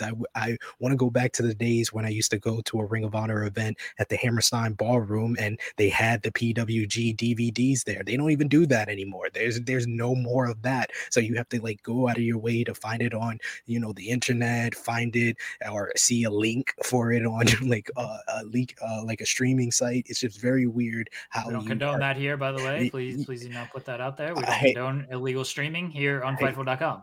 Hey, I mean, I don't either, but I do have links. But the streaming values of SP3 are not associated with the streaming values of Fightful.com. Absolutely. Make that clear. But PWG, figure out a way to get me this PWG material out there in a faster way. But Daniel Garcia winning the PWG championship is exciting. Yeah, for sure. Like, it's just a bummer, like we're saying, that, like, we just won't see it for so long. I mean, by the time that happens, the buzz around him doing it is just going to be non-existent, which is unfortunate. But, like, PWG has been a great company for forever. But, and I mean, people might not know this, but I mean, we do, but, like, people might not. PWG is basically laid the foundation of, like, what, like, pretty much all the major companies, like, the top stars all went through PWG at one point or another for the most part. You know, I'll also say this. I love that Daniel Garcia has been rocking these Kangol hats. Like, I think it's so funny. Like, because, dude, I love that. He gets a fighting stance. Oh, man. Yeah. Like, I was always a big Kangol hat fan back in, like, the late 90s and stuff. Like, I thought that was, and I love when, like, Triple H and, like, Michaels used to wear those and stuff. And, like, he's bringing it back, which I appreciate that Daniel Garcia is bringing it back. Now, granted, they're doing it as a way to, like, heat him up. Like, they're doing it to, like, so he looks kind of off, you know, because, like, you don't expect Daniel Garcia to dress like that, because all we knew about him before that was just this, like, straightforward, just ass-kicking pro wrestler, and now he's, like, trying to become an entertainer. But it's good to see that on the indies, though, like, he's still out there just having badass matches, and he's been one of the best independent wrestlers in the world for, you know, a few years now, and to get the PWG title is, like, that's a big stamp of approval. It's a big moment of recognition. And to beat Bandito, he's one of those guys, Bandito, like, I've always thought he was very good, right? Like, I mean, it's like, he's undeniably, like, incredibly talented, but when I saw him live for the first time, like a handful of months ago, I was like, oh no, this guy's incredible. Like, I like it, like, seeing him on TV doesn't do justice to, like, when you see it up close and personal, the stuff he's doing. And he's a lot bigger of a guy than I thought he was. Like, he's shredded, but, like, yeah. So Bandito being where he is at, and, like, Garcia to get the win over him, and Bandito had been the champ for a long time, and, like, this was cool. So, like, as a Daniel Garcia fan, I'm obviously very, very happy for him that he's won this championship. But in today's day and age, man, it's just ridiculous that we're gonna have to wait so long to actually see it happen. But, you know, just is what it is. Happy for Daniel Garcia, but still a little salty on PWG that they haven't changed their whole distribution format. Daniel Garcia should still sports entertain this title. Just bring it out to AEW, and, you know, I love what they're doing with Daniel Garcia and AEW and Jericho. That whole gimmick, it's so good. It's so good. I don't know what this wizard nickname is. I think that's stupid, but I do love the Jericho Appreciation Society. I make no bones about it. It's good stuff. And Garcia's been great in this role. I love the signature, for 8 weeks, the leading Yes. force in sports entertainment. The thing with Garcia is like everyone sees him as like the next Bryan Danielson. That was always the comparison. And like Danielson, the knock on him was always, oh, can't cut a promo and everything. And then he went to WWE and he's like, oh, he can be involved in like goofy segments and do like promo and do like this fun stuff. And that's like what Garcia is doing now. He is the WWE version. He's Daniel Bryan right now. After being Bryan Danielson on the independent scene, he's proving he can be Daniel Bryan, and it's just going to make him a better all-around performer. So I absolutely love it. He should sports entertainment title. I'm telling you. PWG. Go ahead. Well, I was just going to say, I do still think that he will eventually turn on these guys and like join up with like Danielson and those guys. But I think this will serve a really good purpose of like just getting fans who aren't familiar with him more familiar by seeing him on TV more, and then just developing a little bit more of like an overall character for him before he makes that big move. Because like with what they've done with Wheeler Yuta is really fascinating, because with him there was hardly any character progression at all. He just kind of went from like a guy who didn't make much sense to be part of Best Friends to just like a total badass, but it made perfect sense how they've done it. And like that video, they showed like a short version of it last night, but that video that went on Twitter a few days ago of him, Regal, the whole Blackpool Combat Club, that video was awesome. Like that, like if someone wants to know like, hey, Steven Jensen, okay, who is this guy who talks about wrestling on the internet or whatever? What kind of things would he like? I'll just point to that and be like, that's the kind of wrestling fan I am. Give me this type of stuff as often as you can. This rules. In Wheeler Yuta, like it just makes perfect sense. But we're gonna see, I think, a bit more progression with Garcia first. I think they were going to put Garcia in this group initially, but the word is that Jericho like handpicked Garcia, and like you don't really say no to that. You know, it's like, okay, Jericho wants me and he's gonna make something out of me, like I'm in. You know what I mean? So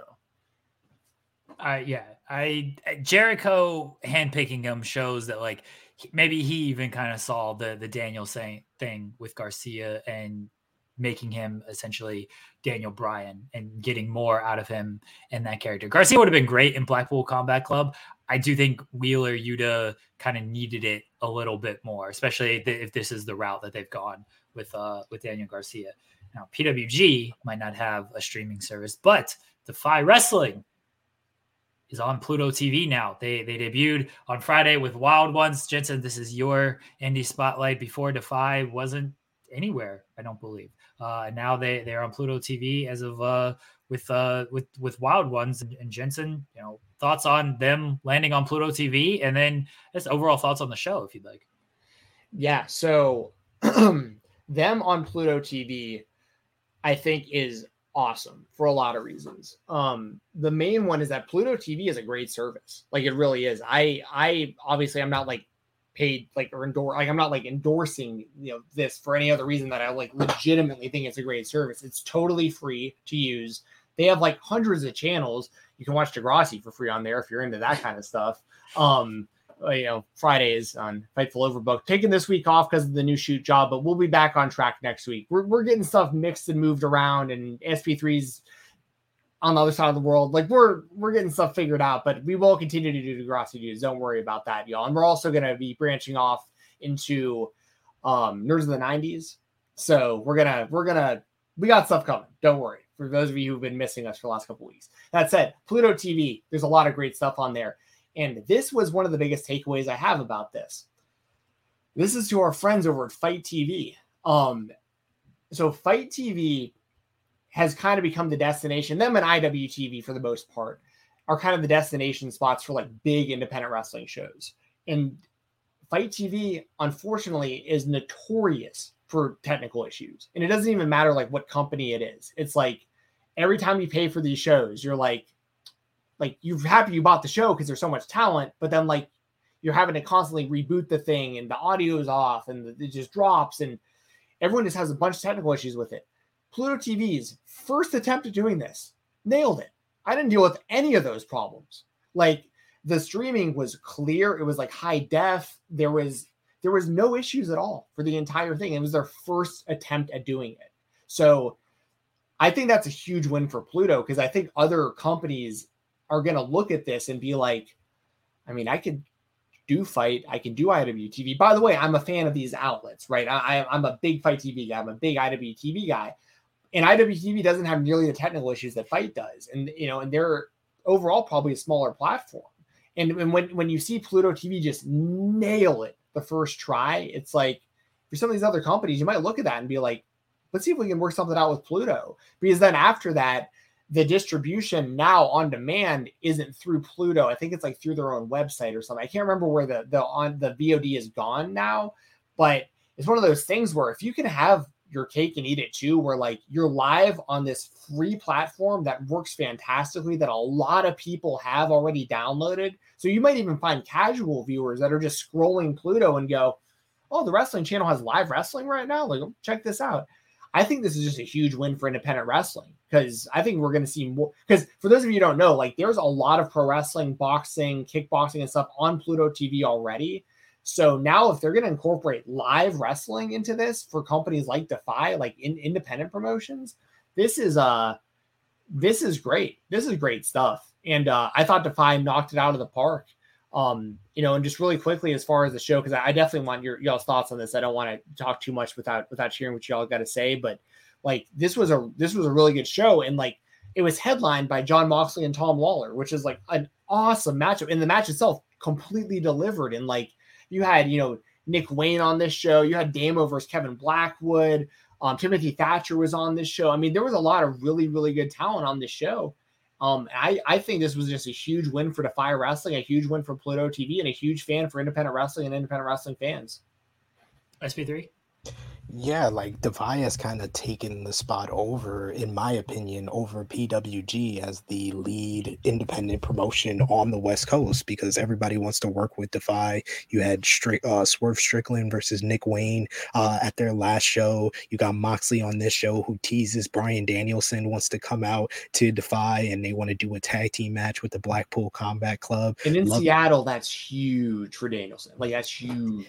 Exactly. I think the only thing that AEW is worrying about is having a show in Seattle first before he does that, because they want that first Danielson match in that area to be with AEW. But I think Defy's doing some great stuff, and especially the way they've been pushing Nick Wayne, and he feels like they're star on the rise. And with his history, he's always got his family in the crowd. I love that type of stuff, and this is a show that's on my bucket list that I'm gonna watch. We got Pluto TV out here in the UK. So I'm going to go out of my way to check that out on the wrestling channel. So I think Defy is doing a lot of great stuff. They're really kind of revitalizing that West Coast area where, they had great promotions. And like you said, all these major stars like Kevin Steen and El Generico come from like PWG and a lot of these West Coast promotions. So to see that Defy is kind of bringing that vibe back, I love what they're doing. And you made some great points about Pluto TV.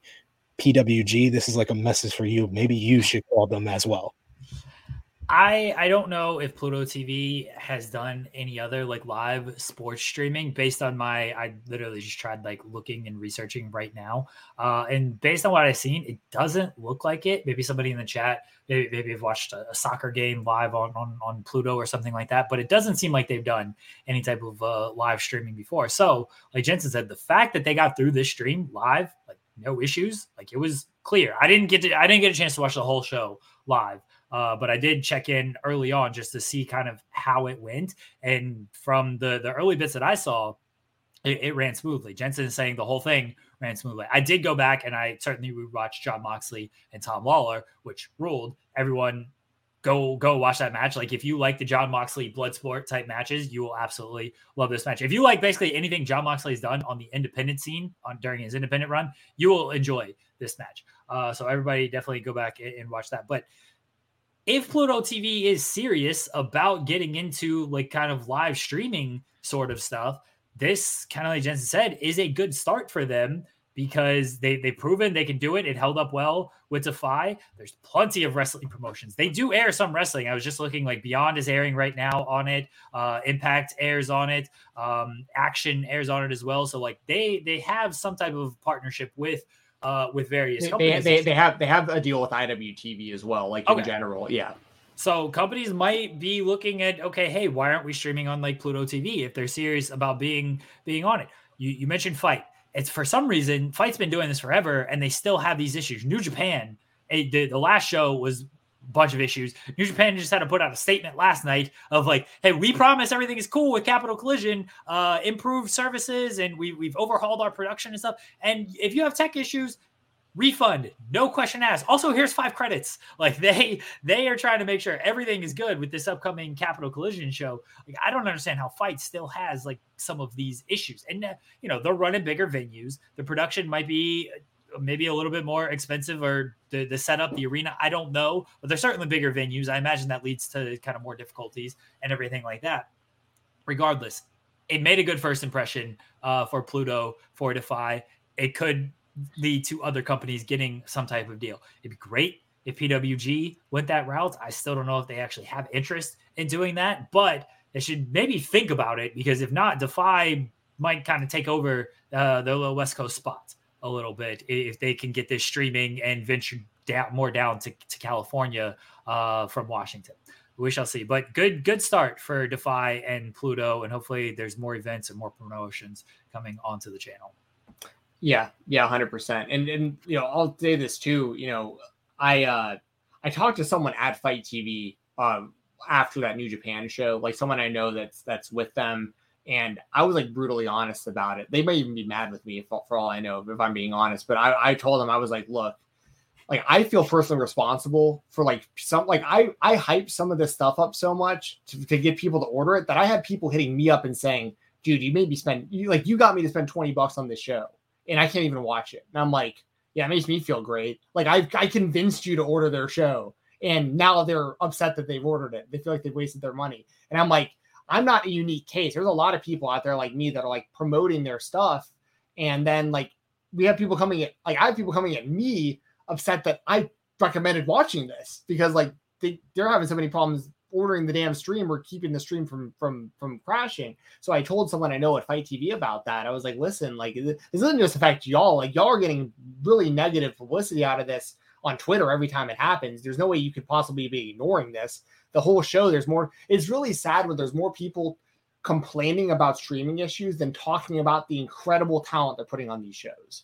And this is the kind of stuff I relayed, and they weren't like rude or anything bad. They're like, yeah, man, we're trying to get it fixed. And I'm just kind of like, cool, that that's good. This is kind of what I'm saying. But in my mind, I'm like, it's been going on forever though. Like, how's this possible? And it's every company. Like, it's one thing if it's like every now and then it's like the same company, but when it's like GCW and New Japan and like multiple different types of MMA shows and bare knuckle boxing and all these things, and a lot of these all have the same technical issues, I gotta at some point stop blaming the promotion and be like, I think these are Fight TV issues, not GCW issues or New Japan issues. You know what I mean? Like they gotta figure it out, because they're the main distributor of these things. Like if you want to watch these things live, you have to order it from there.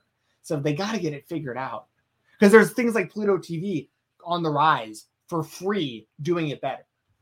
We should start our own streaming service, Jensen. We'll stream all of the wrestling. Somebody clip this and do Steven Jensen shoots on Fight TV. Okay. I don't want to get us in trouble either, because like they do help out a lot as well. Like, I mean, Fight TV has been great to me historically. I'm just saying, like, I got to keep it real sometimes too when it comes to this stuff, because when the online discourse is more about streaming issues than the actual matches, that's a problem. Yeah, 100%. Again, when New Japan is putting out statements like, we promise things are good this time, guys, it's not good. And putting out statements of apologies after Windy City Riot, like, that ain't a good look for your streaming service. All right. New Japan is one of the biggest company. They're the biggest company in Japan. They have a good foothold in America. Like, it ain't good when they got to put out these statements regarding your streaming service. I mean, when you're on the front end telling people like, hey, like, and if it doesn't work, like, we'll give you, like, we already got a refund system set up for you. It's like trying to sell something and being like, well, you're probably not going to like it, but like, if you do, you get to keep your money. But if you don't, we'll give you your money back. We're just desperate for you to watch this. You know what I mean? Like, it's kind of a weird look, right? Like to already kind of set the expectation of refunds before the show even happens. It's like selling an action figure and giving them super glue with it. Like here's this great action figure. It's gonna fall apart. So here's some super glue just in case you need it. And the sad part is with Windy City Riot, it was a really good show. And a lot of people should be talking about Jon Moxley versus Will Ospreay outside of the finish being one of the best matches that they saw all year, but no one's really talking about that. Everybody's talking about the technical difficulties that they had. Exactly. Yeah. And on the positive side, Pluto TV, which was the whole point of this, they killed it. And I can't wait till the next Defy show on Pluto. I hope it happens soon, and I will absolutely be watching. We have a humper chat from Ricardo the Buckeye who says, can't wait to see referee Thunder Rosa versus number one contender, the coach, Serena Deeb. Should be a great match. I wasn't feeling that little promo segment between the two last night. Just, I don't know. Wasn't that great to me, but the match should rule. Yeah. Thunder Rosa and Serena Deeb are two of the best in the world, in my opinion. So I'm all for the match, but I don't really even care how we get there. If I'm being honest, I just want to see the match. Oh, you're gonna get there. The Serena Deeb's the number one contender. The rankings matter, Steven Jensen. Well, I mean, how we get there as far as if they're cutting promos and there's any kind of story involved. They're just saying I think that dude, this Robert guy just hates me. I don't know why. It's I think it's because I react to it. He's the only one in here who's just constantly whatever pisses Steven off, we'll just go ahead and do that more. He's just poking you. He's just poking you. He's poking me. It's kind of funny. It pops. I know that he's doing it. He's the only one in years and years of Twitter. I think he's the most consistent about trying to get under my skin. I mean, anyone I've ever seen in comments. You gotta like ever. it. You have an actual hater, Jensen, or he's doing a great job of being a bit as a hater, which is even better. If you're this committed to the bit, I love a good commitment to the bit. That's even better than being an actual hater. Listen, at the end of the day, you're cool and you're cool with me if you're coming in, you're watching the show. You know what I mean? I appreciate everyone who watches. And here's the thing, not everyone's gonna like me. Not everyone's gonna agree with my opinions. And I understand that and I accept that. Don't say that. Bury him. No, Robert R. I don't come to your chat. How's your YouTube channel doing, Robert R? There you go. Triple H on him. No, I appreciate him watching the show. But I'm not a big fan of hate watching things either. I don't know if he's the same kind of guy who's breathing super heavy into his keyboard, all caps during Raw for 3 hours every Monday, but still watches it. So I don't know. Again, if he's either very committed to the bit, which is tremendous, or you have a hater. If he's just committed to the bit, I have massive respect for that. I actually have serious respect for it. If it's just a bit to pot, if it's a bit to get under my skin, he has I guess achieved it. Great, you point him out every single time. You keep promoting him. Well, I know, but it's because it's the one dude. I'm just everything is fuck Jensen. It's what am I doing? I'm giving my opinion on wrestling. Jensen is the loved one on Degrassi dudes. I'm the one that tries to get under people's skin by hating on Spinner and just going over the top with my criticism. So Jensen's not used to being the one that people are poking. That's true. But hey, once again, if you're watching, I appreciate it. In all honesty, go ahead. Well, I mean, it's almost 8 o'clock. For SP3, what time is it over there? 2? It's almost 1. Okay. You need to go to bed. I'll go to bed. I'll go to bed after we're done. Well, since usually the creator spotlight, we actually talk to, how people got into this line of work and what they're working on and stuff. SP3, your respect means nothing to me. Fucking rules. Since that's usually what we do in here. But since SP3 is on a million channels on Fightful Overbooked, or on a million shows on Fightful Overbooked, I think most people are familiar with his work, but we will still ask some questions about how you got into this line of work, SP3, because I'm actually curious about this. How did the young, sexy P3 get started in wrestling media? Well, it started with the True Heel Heat podcast, which I started in 2017.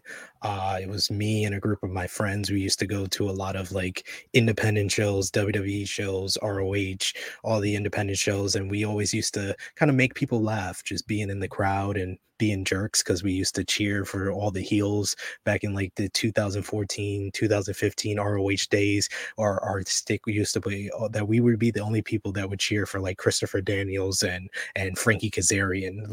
That was what people just used to, all these guys always cheer for the heels. So So that's how we came up with the True Heels name. And then we went to WrestleMania 33 out in Orlando. It was like a group of like 9 of us that always would go to like different wrestling events. And we just came up with the idea to kind of do our own podcast, because we were like, we watched like different channels, you know, all these wrestling fans that would make their own channels, and we was like, hey, we want our voice to kind of be out there. So the summer of 2017, we had our first True Heel Heat podcast. It was only supposed to be something we did like once a month, then it became like every other week, and then it became weekly as we like got into the pandemic. But it was just doing the True Heel Heat podcast from like 2017 to like 2020, which was like my main thing that I would do besides doing like my shoot jobs and stuff. And then the pandemic happened where I lost my job. I had just got a promotion. I was working at a hotel front desk.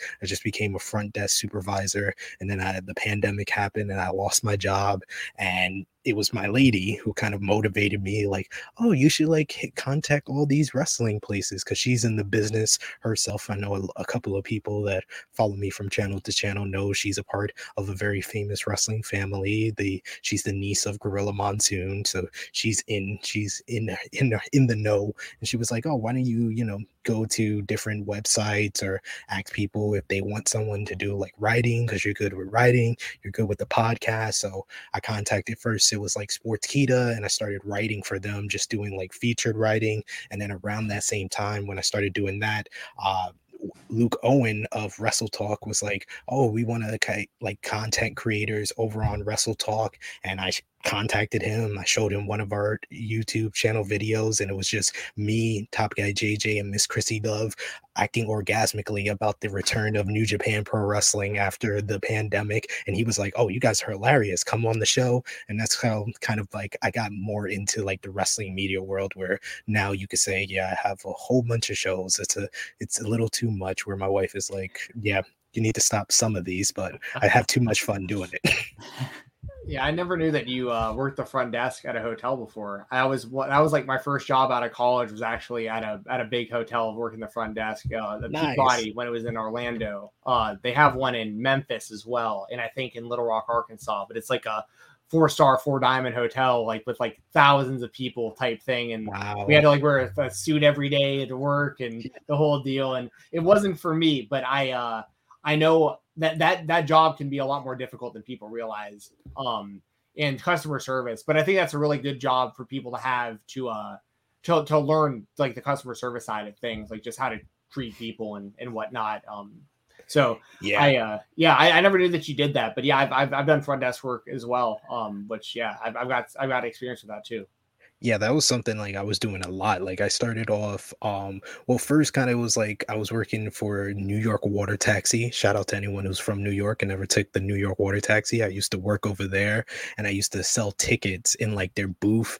And then I became like the first person to like become street team manager, because I used to just stop people when they're coming to Battery Park in New York City, like, hey, you want to get on this boat? I don't care what you're doing, get on this boat. Buy a ticket, here, take it, get on there. And that's kind of started like my whole kind of doing that concierge type of work. And then I finally got into like the hotels, and back in like 2016, I worked for a concierge service where they were a part of like 40 different hotels. So one day I would be at like a Hilton, the next day I would be at like a Marriott, and I would be like selling people, tickets for tourist places. They have a Sex and the City tour in New York. They had some of the weirdest stuff that I was like, I'm not going to sell any of this, but I had that kind of like talking ability to kind of just sell people on stuff. And doing this, it kind of helped that as well. So I was doing that for about 2 to 3 years, and then I finally got like a permanent hotel spot, and working like down near the World Trade Center in like 2019.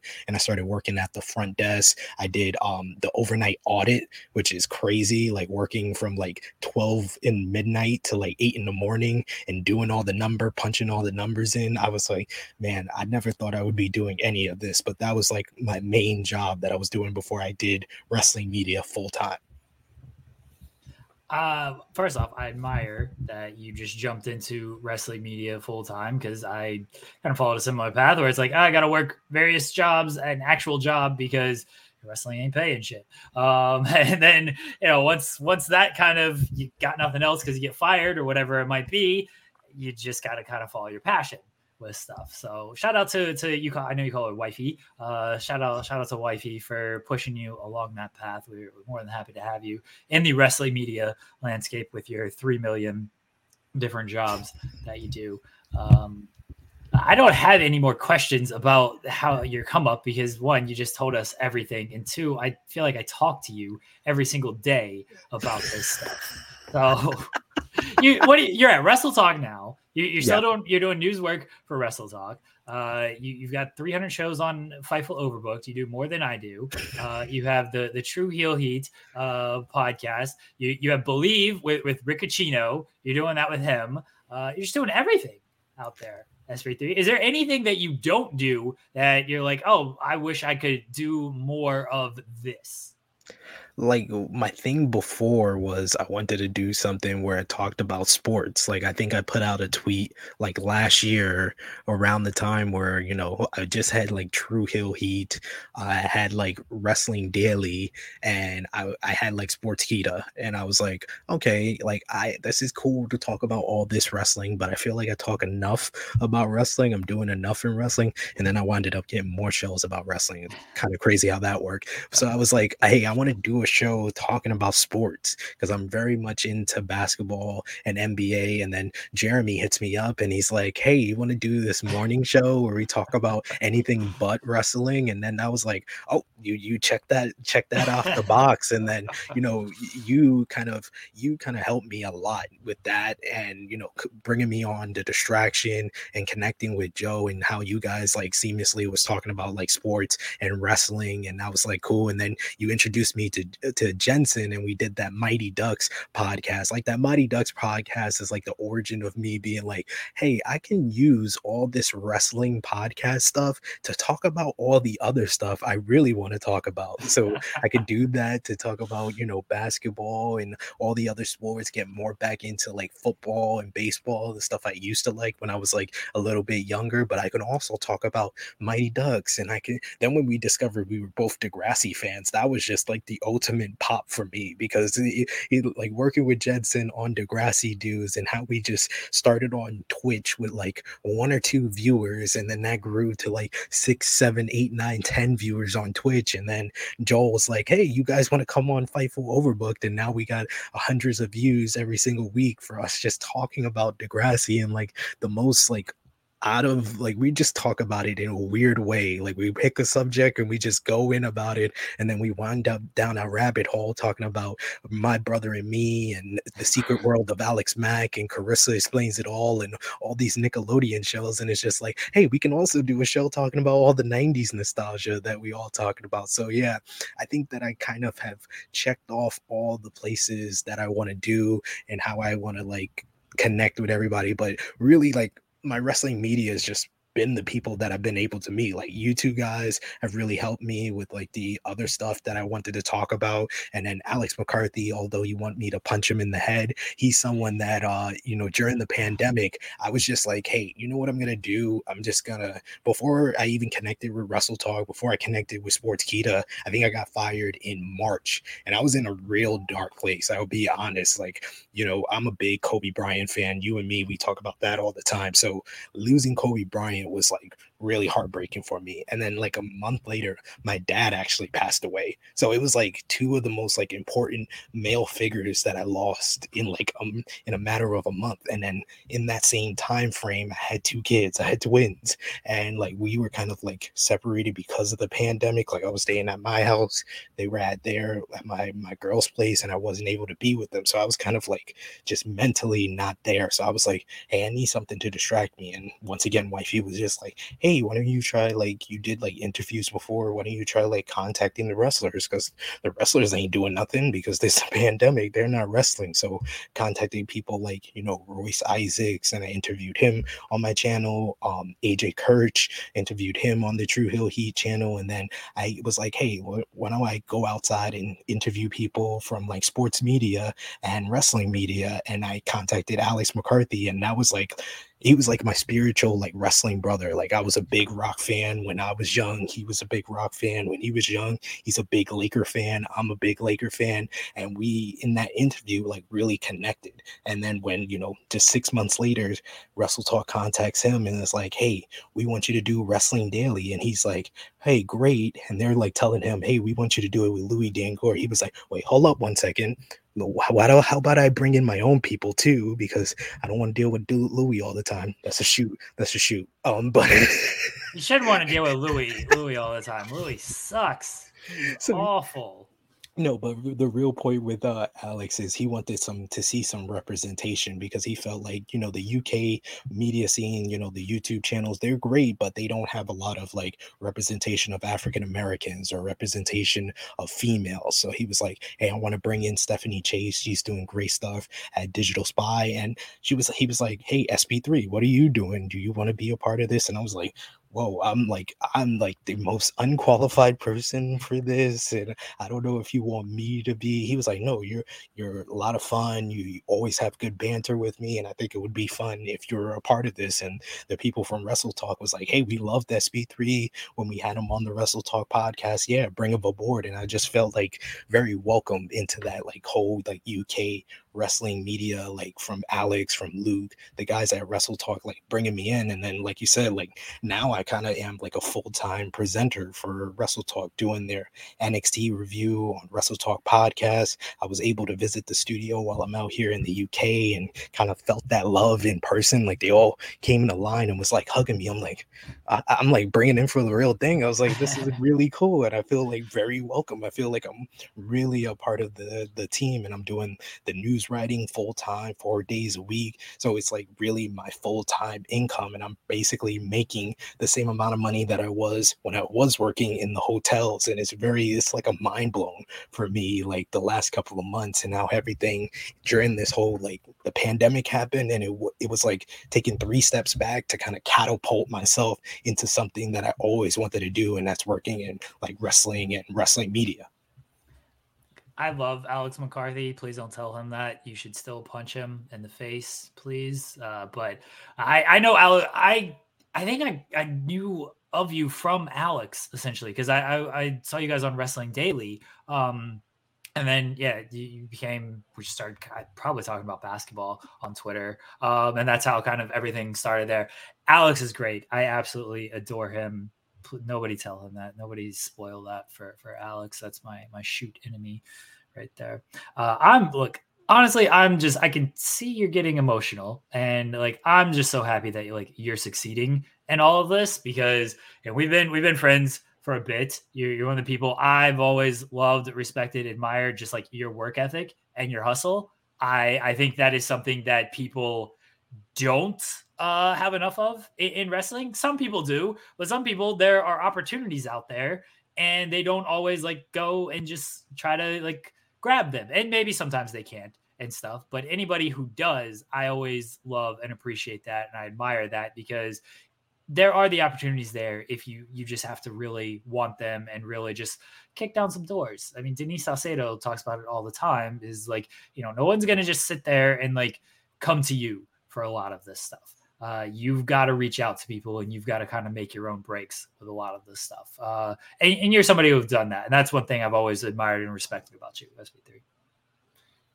I really appreciate that. Like I said, like meeting you, meeting Jensen, like everybody from Fightful, it's just been like, you guys have just welcomed me in, and I'm just like, hey, like 2-3 years ago, I was just a fan watching you guys. So I admire you guys, like, and your hard work, because, everyone in this wrestling media game get a bad rap, and there's always people criticizing you on your opinion, what you got to say. So I know what you guys go through. So I admire each and every one of you and the hard work, because people don't realize how hard you guys work to just make a dime and make a living out of this. And it's just a very hard business to get into, but it doesn't even feel like, oh, we're just like workmates, or we're just like people that just do a podcast together. We are like really friends and like a brotherhood in this whole wrestling media game. So that's why I love it.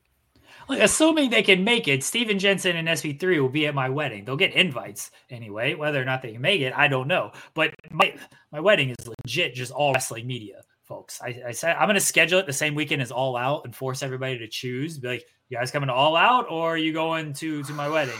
What are we doing here? I'm actually not going to do that because I feel like people will just choose All Out and I have no friends at my wedding. It'll just be essentially, yeah, just the entire guest list is wrestling media. It is. So it's 100% the entire guest list. But yeah, man, I that Mighty Ducks podcast you were just talking about was one of my favorite podcasts I've ever done, and that was when me and you got to become friends. Joseph was a part of that as well. Like that was a lot of fun, that show, and then that branched out to a lot. That was like just realizing, I told you before, but it's like realizing you have like a brother on like the other side of the country that like is into all the same stuff you are, right around the same age, and it's like now we have like 30 years worth of stuff that we are into that we can like talk about that like we haven't really talked about with a lot of people, which I think is just really cool that we can do that kind of stuff. I had one question for you about True Heel Heat. How did you meet Romeo? Because that's a guy that I've gotten to, do a bunch of stuff with, whether it be watch alongs or just, talking about MMA and stuff. He's a guy that I really like. And I think that y'all are a good team and everything with what y'all do. So how did you know him? Well, I actually met Romeo from like a Facebook wrestling group. We were like in the same group, and it was a lot of like, if I have like a good banter and I can go back and forth with you, I kind of always am like, I'm intrigued by that person and I like want to get to know them more. So with Romeo, it was like I was a big Roman Reigns fan and Romeo hated Roman Reigns. So we used to just go back and forth on that.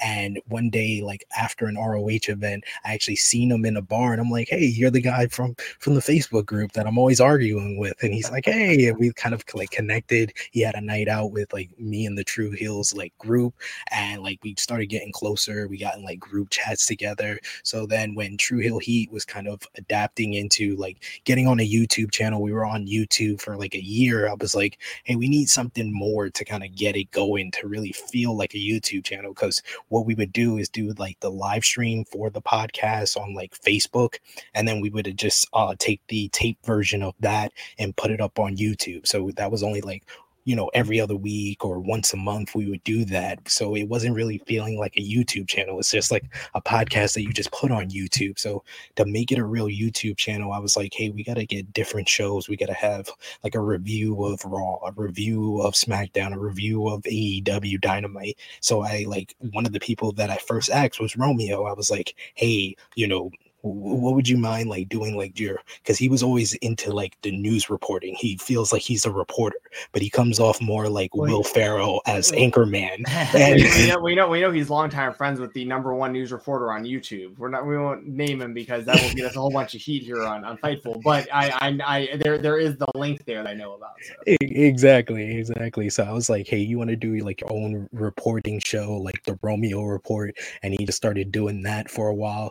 But then like as the YouTube channel was growing, like when we started doing that, that's when our YouTube channel, like we went from like 200 subscribers to like 500 subscribers, and we felt like, oh, we getting some momentum here. So Romeo was like, hey, I want to do more. How about I do like a Raw review with one of the guys? And I'm like, hey, sure, go for it. And then he was like, hey, how about I do like more of like editing and producing and stuff? And like he's really become like the right hand man, and the whole reason why our YouTube channel kind of went from just 200, 300 subscribers to like 2,300 that it is right now. It was really like Romeo kind of being that person next to me to kind of keep it going and like be an executive producer and kind of take the hands and the reins of everything and really like push it forward. So I owe a lot to Romeo. He's like my longtime rival and only my short-term friend, but but he's really like, he's a brother to me, and that's why I always call him, he's really the face and the ace of the YouTube channel. Because like you say, Jensen, I got more shows than you on Fightful Overbooked. Romeo's got more shows than me on True Heel Heat, so I think it's even out.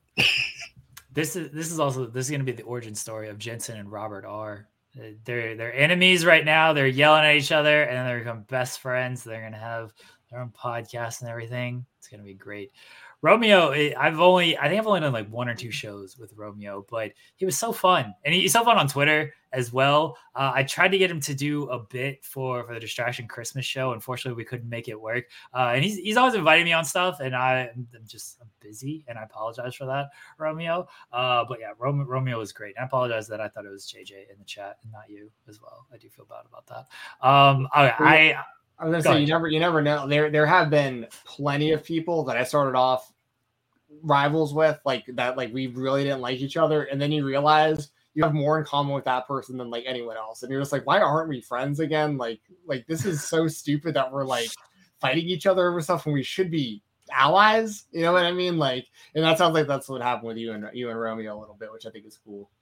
Yeah, it definitely is that. And a lot of the people on the YouTube channels, like people that I used to like bicker with on social media. Another one is like Josh. She used to be like, I used to have the whole hatred of Cody Rhodes from him flipping me off. And Josh used to always be a big Cody Rhodes fan and be like, oh, Cody's great. Cody's this and that. I was like, no, he didn't give me a too sweet. Screw him. I'm going to boo him everywhere I go. And that's how we kind of connected and be friends. So I love when it's someone that you've kind of bickered with or bantered with, and then it develops into a friendship. I think those are like kind of some of my best friendships, honestly.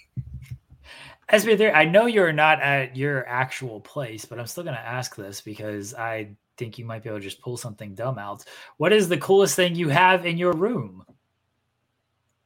The coolest thing I have in my room, well, I have a big Mickey Mouse doll, but that's not really mine. There's also this. This is from my daughter. Yeah, Peppa Pig. Yes. This, if you want to talk about a true heel, Peppa Pig is a true heel. What a dick Peppa Pig is. Absolutely. Dude, watching this with my daughter and my son, I was like, this girl, I'm talking to my wifey, I'm like, this girl is a jerk. Like, she calls her dad a fat. She totally one time she's like telling her friend, oh, I don't know how to whistle. And she was like, her friend's like, oh, how do you whistle? She was like, they say you're supposed to put your lips together and blow, but I can't do it. And then her friend does it and she hangs up on her friend. I'm like, this girl is a total heel. I don't know if I love her or hate her. No, she's the worst. That's the only thing that's the only thing I've ever seen of Peppa Pig was that, and I've seen that clip like it went viral or something where I know exactly what you're talking about. She's just like he just like hangs up.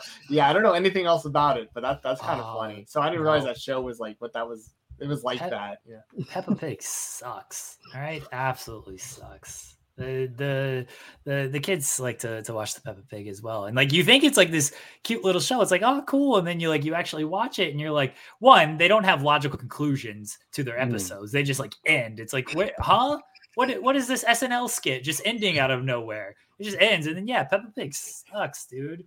Burying Peppa Pig on this show. I like that you went just a kid's toy though. Pops me tremendously. That's something we ask every episode, by the way. SP3 is we always ask for the coolest thing in the room. So like you just happen to get on the show at a time when like didn't have a whole bunch of cool stuff around. Mose was in his car. I didn't know what he was going to pull out. So whatever room you're in, you got to just come up with it right then on the spot. So that's exactly a pro. Right on the spotlight. Right on the spotlight. Yeah. Me and Peppa out here in the streets. This the toughest pig in the streets, man. That's all I know. Peppa Pig could probably fight, man. As much of a bully as that pig is, like, Peppa Pig could probably throw hands. Throw. What do pigs have? Hooves? Pigs have? I guess Peppa Pig has a hand, but like actual pigs, what do they have? Yeah, I think they're like little. Dude, now we sound real dumb, but I think there are kind of like little hooves. I think more or less hooves. I don't know. This conversation has gotten way past us somehow. The non-father in Steven Jensen is very confused by the Peppa Pig talk here. The non-father surrounded by children's toys. Like in my office. I was showing off my Cody Rhodes Chase variant. So this is the original. This is the regular version, but I just got this yesterday. This is the Chase, the harder one to find. So very very happy about that find. Anyways, well, see, that's the thing about doing this with SP3, like Jeremy's saying, we talk so much that it's weird. It's almost weird, like interviewing you, because I know we're just going to be talking about something else like later tonight or tomorrow. You know what I mean? So like, But yeah, I don't know if I have too many more questions about like your rise, other than like if you want to plug like all the stuff you do, because I know you got a ton of stuff going on. But it looks like you were going to say something. You go ahead. No, but I was gonna say I had to say yes. I would have told anyone else no because it is like midnight. You know, like I got confused at first when Steven asked me. Like I'm thinking in UK time now. So when he told me 7 p.m., I'm like, oh, 7 p.m. UK. I could just do it right after I do the AEW review. But no, he meant 7 p.m. Eastern. So that's midnight. Anybody else, I would have been like, on second thought, I'll wait. But I've been waiting for you guys to invite me on the spotlight, and especially because I haven't got my weekly dose of Jensen on Degrassi Dudes last week with his shoot job. I was like, nah, I got to take advantage of this. I got to come on and join you guys because you guys have been doing great work with this show. I think this show is a great idea. I love how you guys have put a spotlight on different pro wrestlers, different content creators. So it's really an honor to be on here and kind of tell my story and tell different stuff. Like Jensen didn't know I worked in a hotel. You guys, I know I've told Jensen before or Jeremy, but I used to be a door-to-door fundraiser. So it's different stuff like that. I don't have the opportunity to talk about like my journey to getting in the business. I kind of just talk about wrestling or talk about Degrassi or talk about basketball. So I'm not able to kind of tell my story. So I was very happy to come on here and kind of tell different stuff that not a lot of people have probably heard about me. Well, we appreciate you coming on, man. You legitimately are one of my best friends, especially like in the space, but especially for someone I've never like actually hung around in person. Like it's, me, you, Jeremy, like I feel like I've known y'all forever. And like and we really appreciate it because it was really last notice late notice when we reached out, and you're helping us out too by being a part of the show today. So like we appreciate it. We appreciate you, man. And like, you're a great dude. You do great work. And I always look forward to podcasting with you, like whether it's about wrestling or about Degrassi or just our fandom for my brother and me and shows from the 90s and stuff. Like you're good people, man. And I'm glad to be a friend of yours, and I'm glad you could join us today, man. Nah, it was, like I said, it was an honor to be here because you honestly two of my best friends out there. Like, I see Romeo's in the chat, of course, everybody from True Hill Heat, but I love how I've been able to kind of extend my friendship circle, and you guys are definitely a part of it. Like I said, like I told Jeremy before, him and his missus and me and my missus need to go out on like a double date because they're going to be talking about Bret Hart while me and Jeremy are arguing about basketball. It's going to be a great time. And, me and Jensen, we're going to go to some wrestling shows. Maybe we'll go and meet up with one of the Degrassi actors that we're going to get on Degrassi Dudes. We'll have a pint with him someday. We'll do that. You guys are getting Drake? No, well, we're getting someone close to Drake. That's a teaser. That's a teaser. And within the Degrassi universe, possibly the biggest hit we could get. In all honesty, outside of Drake, because Drake has become obviously who he is now, but like. There's a few people on like a very short list of like tippy top. I mean, we did a literal tier list on Degrassi Dudes. We'll put it this way, without giving it away. This person we're talking about was in the S tier amongst the elite of Degrassi characters for us. So, anyway, yeah. But and also double dates and whatnot. I'll take applications. People in the comments, wrestling fans. If you are a female and a wrestling fan and you want me to get together with me when me and SP3 and Jeremy all hang out, we'll make it happen. I'll just show up with some random that I barely know. So there you go with your wife. This sounds like the setup for an Entourage storyline, doesn't it, Jeremy? It sounds like something here. He's Turtle. He's Turtle. Yeah. In more ways than one. Yeah, I could slot into that role, I think. SP3, plug everything you got going on. Oh, well, I got True Hill Heat. I'm on there every Thursday, 1:05 p.m. Eastern Time with Jimmy Macaram reviewing AEW Dynamite. It's called AE Ramble. We have the Jimmy Macaram Morning because he is the very honest, biggest critic of Tony Khan. So if AEW does something he doesn't like, he'll say some wild stuff. So I have to have a disclaimer for him just so I make sure I can still get AEW interviews in the future. Every Saturday, the True Hill Heat flagship podcast with myself, Miss Chrissy Love, and Top Guy JJ, where we talk about the weekend wrestling. You got the Believe in Pro Wrestling podcast, which I'm on there every Monday and Thursday with Rick talking about the latest wrestling news, and Tuesdays talking about like Monday Night Raw and the weekend news and AEW Dynamite as well. You got Wrestle Talk, where I'm over there every Wednesday at 2 p.m. Eastern time with Sad E Nyangi reviewing NXT 2.0. We like to call it the Mocha 2.0 because we put the Mocha in Wrestle Talk. You got myself over on Sportskeeda Wrestling, where I get to work with Dutch Mantel, which one of the craziest things that I've ever done in wrestling, working with Zeb Coulter, and he's called me a wrestling historian, which I wear like a badge of honor, and we review SmackDown and AEW Rampage every week over there. And then you got Fightful Overbooked, where I'm on there with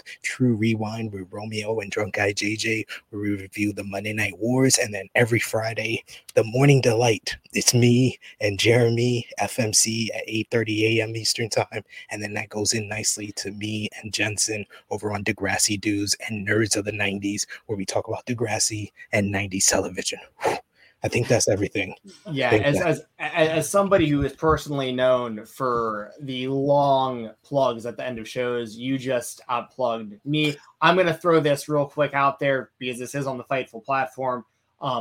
This Saturday night, Impact Under Siege, myself and Joel Pearl are reviewing the show right after. So that's where you can find me next, right here. Same place, youtube.com/Fightful. Jensen, plug everything else. No, I'm good. That's all I'm going to go with tonight. I am exhausted tonight, man. So so check it out. And Fightful Select Weekender podcast. I will plug that because that is the most direct way to support us at Fightful, is to subscribe to Select.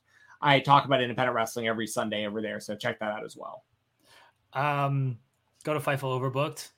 Day After Dynamite with Will Washington. That's a weekly show. Is up right now.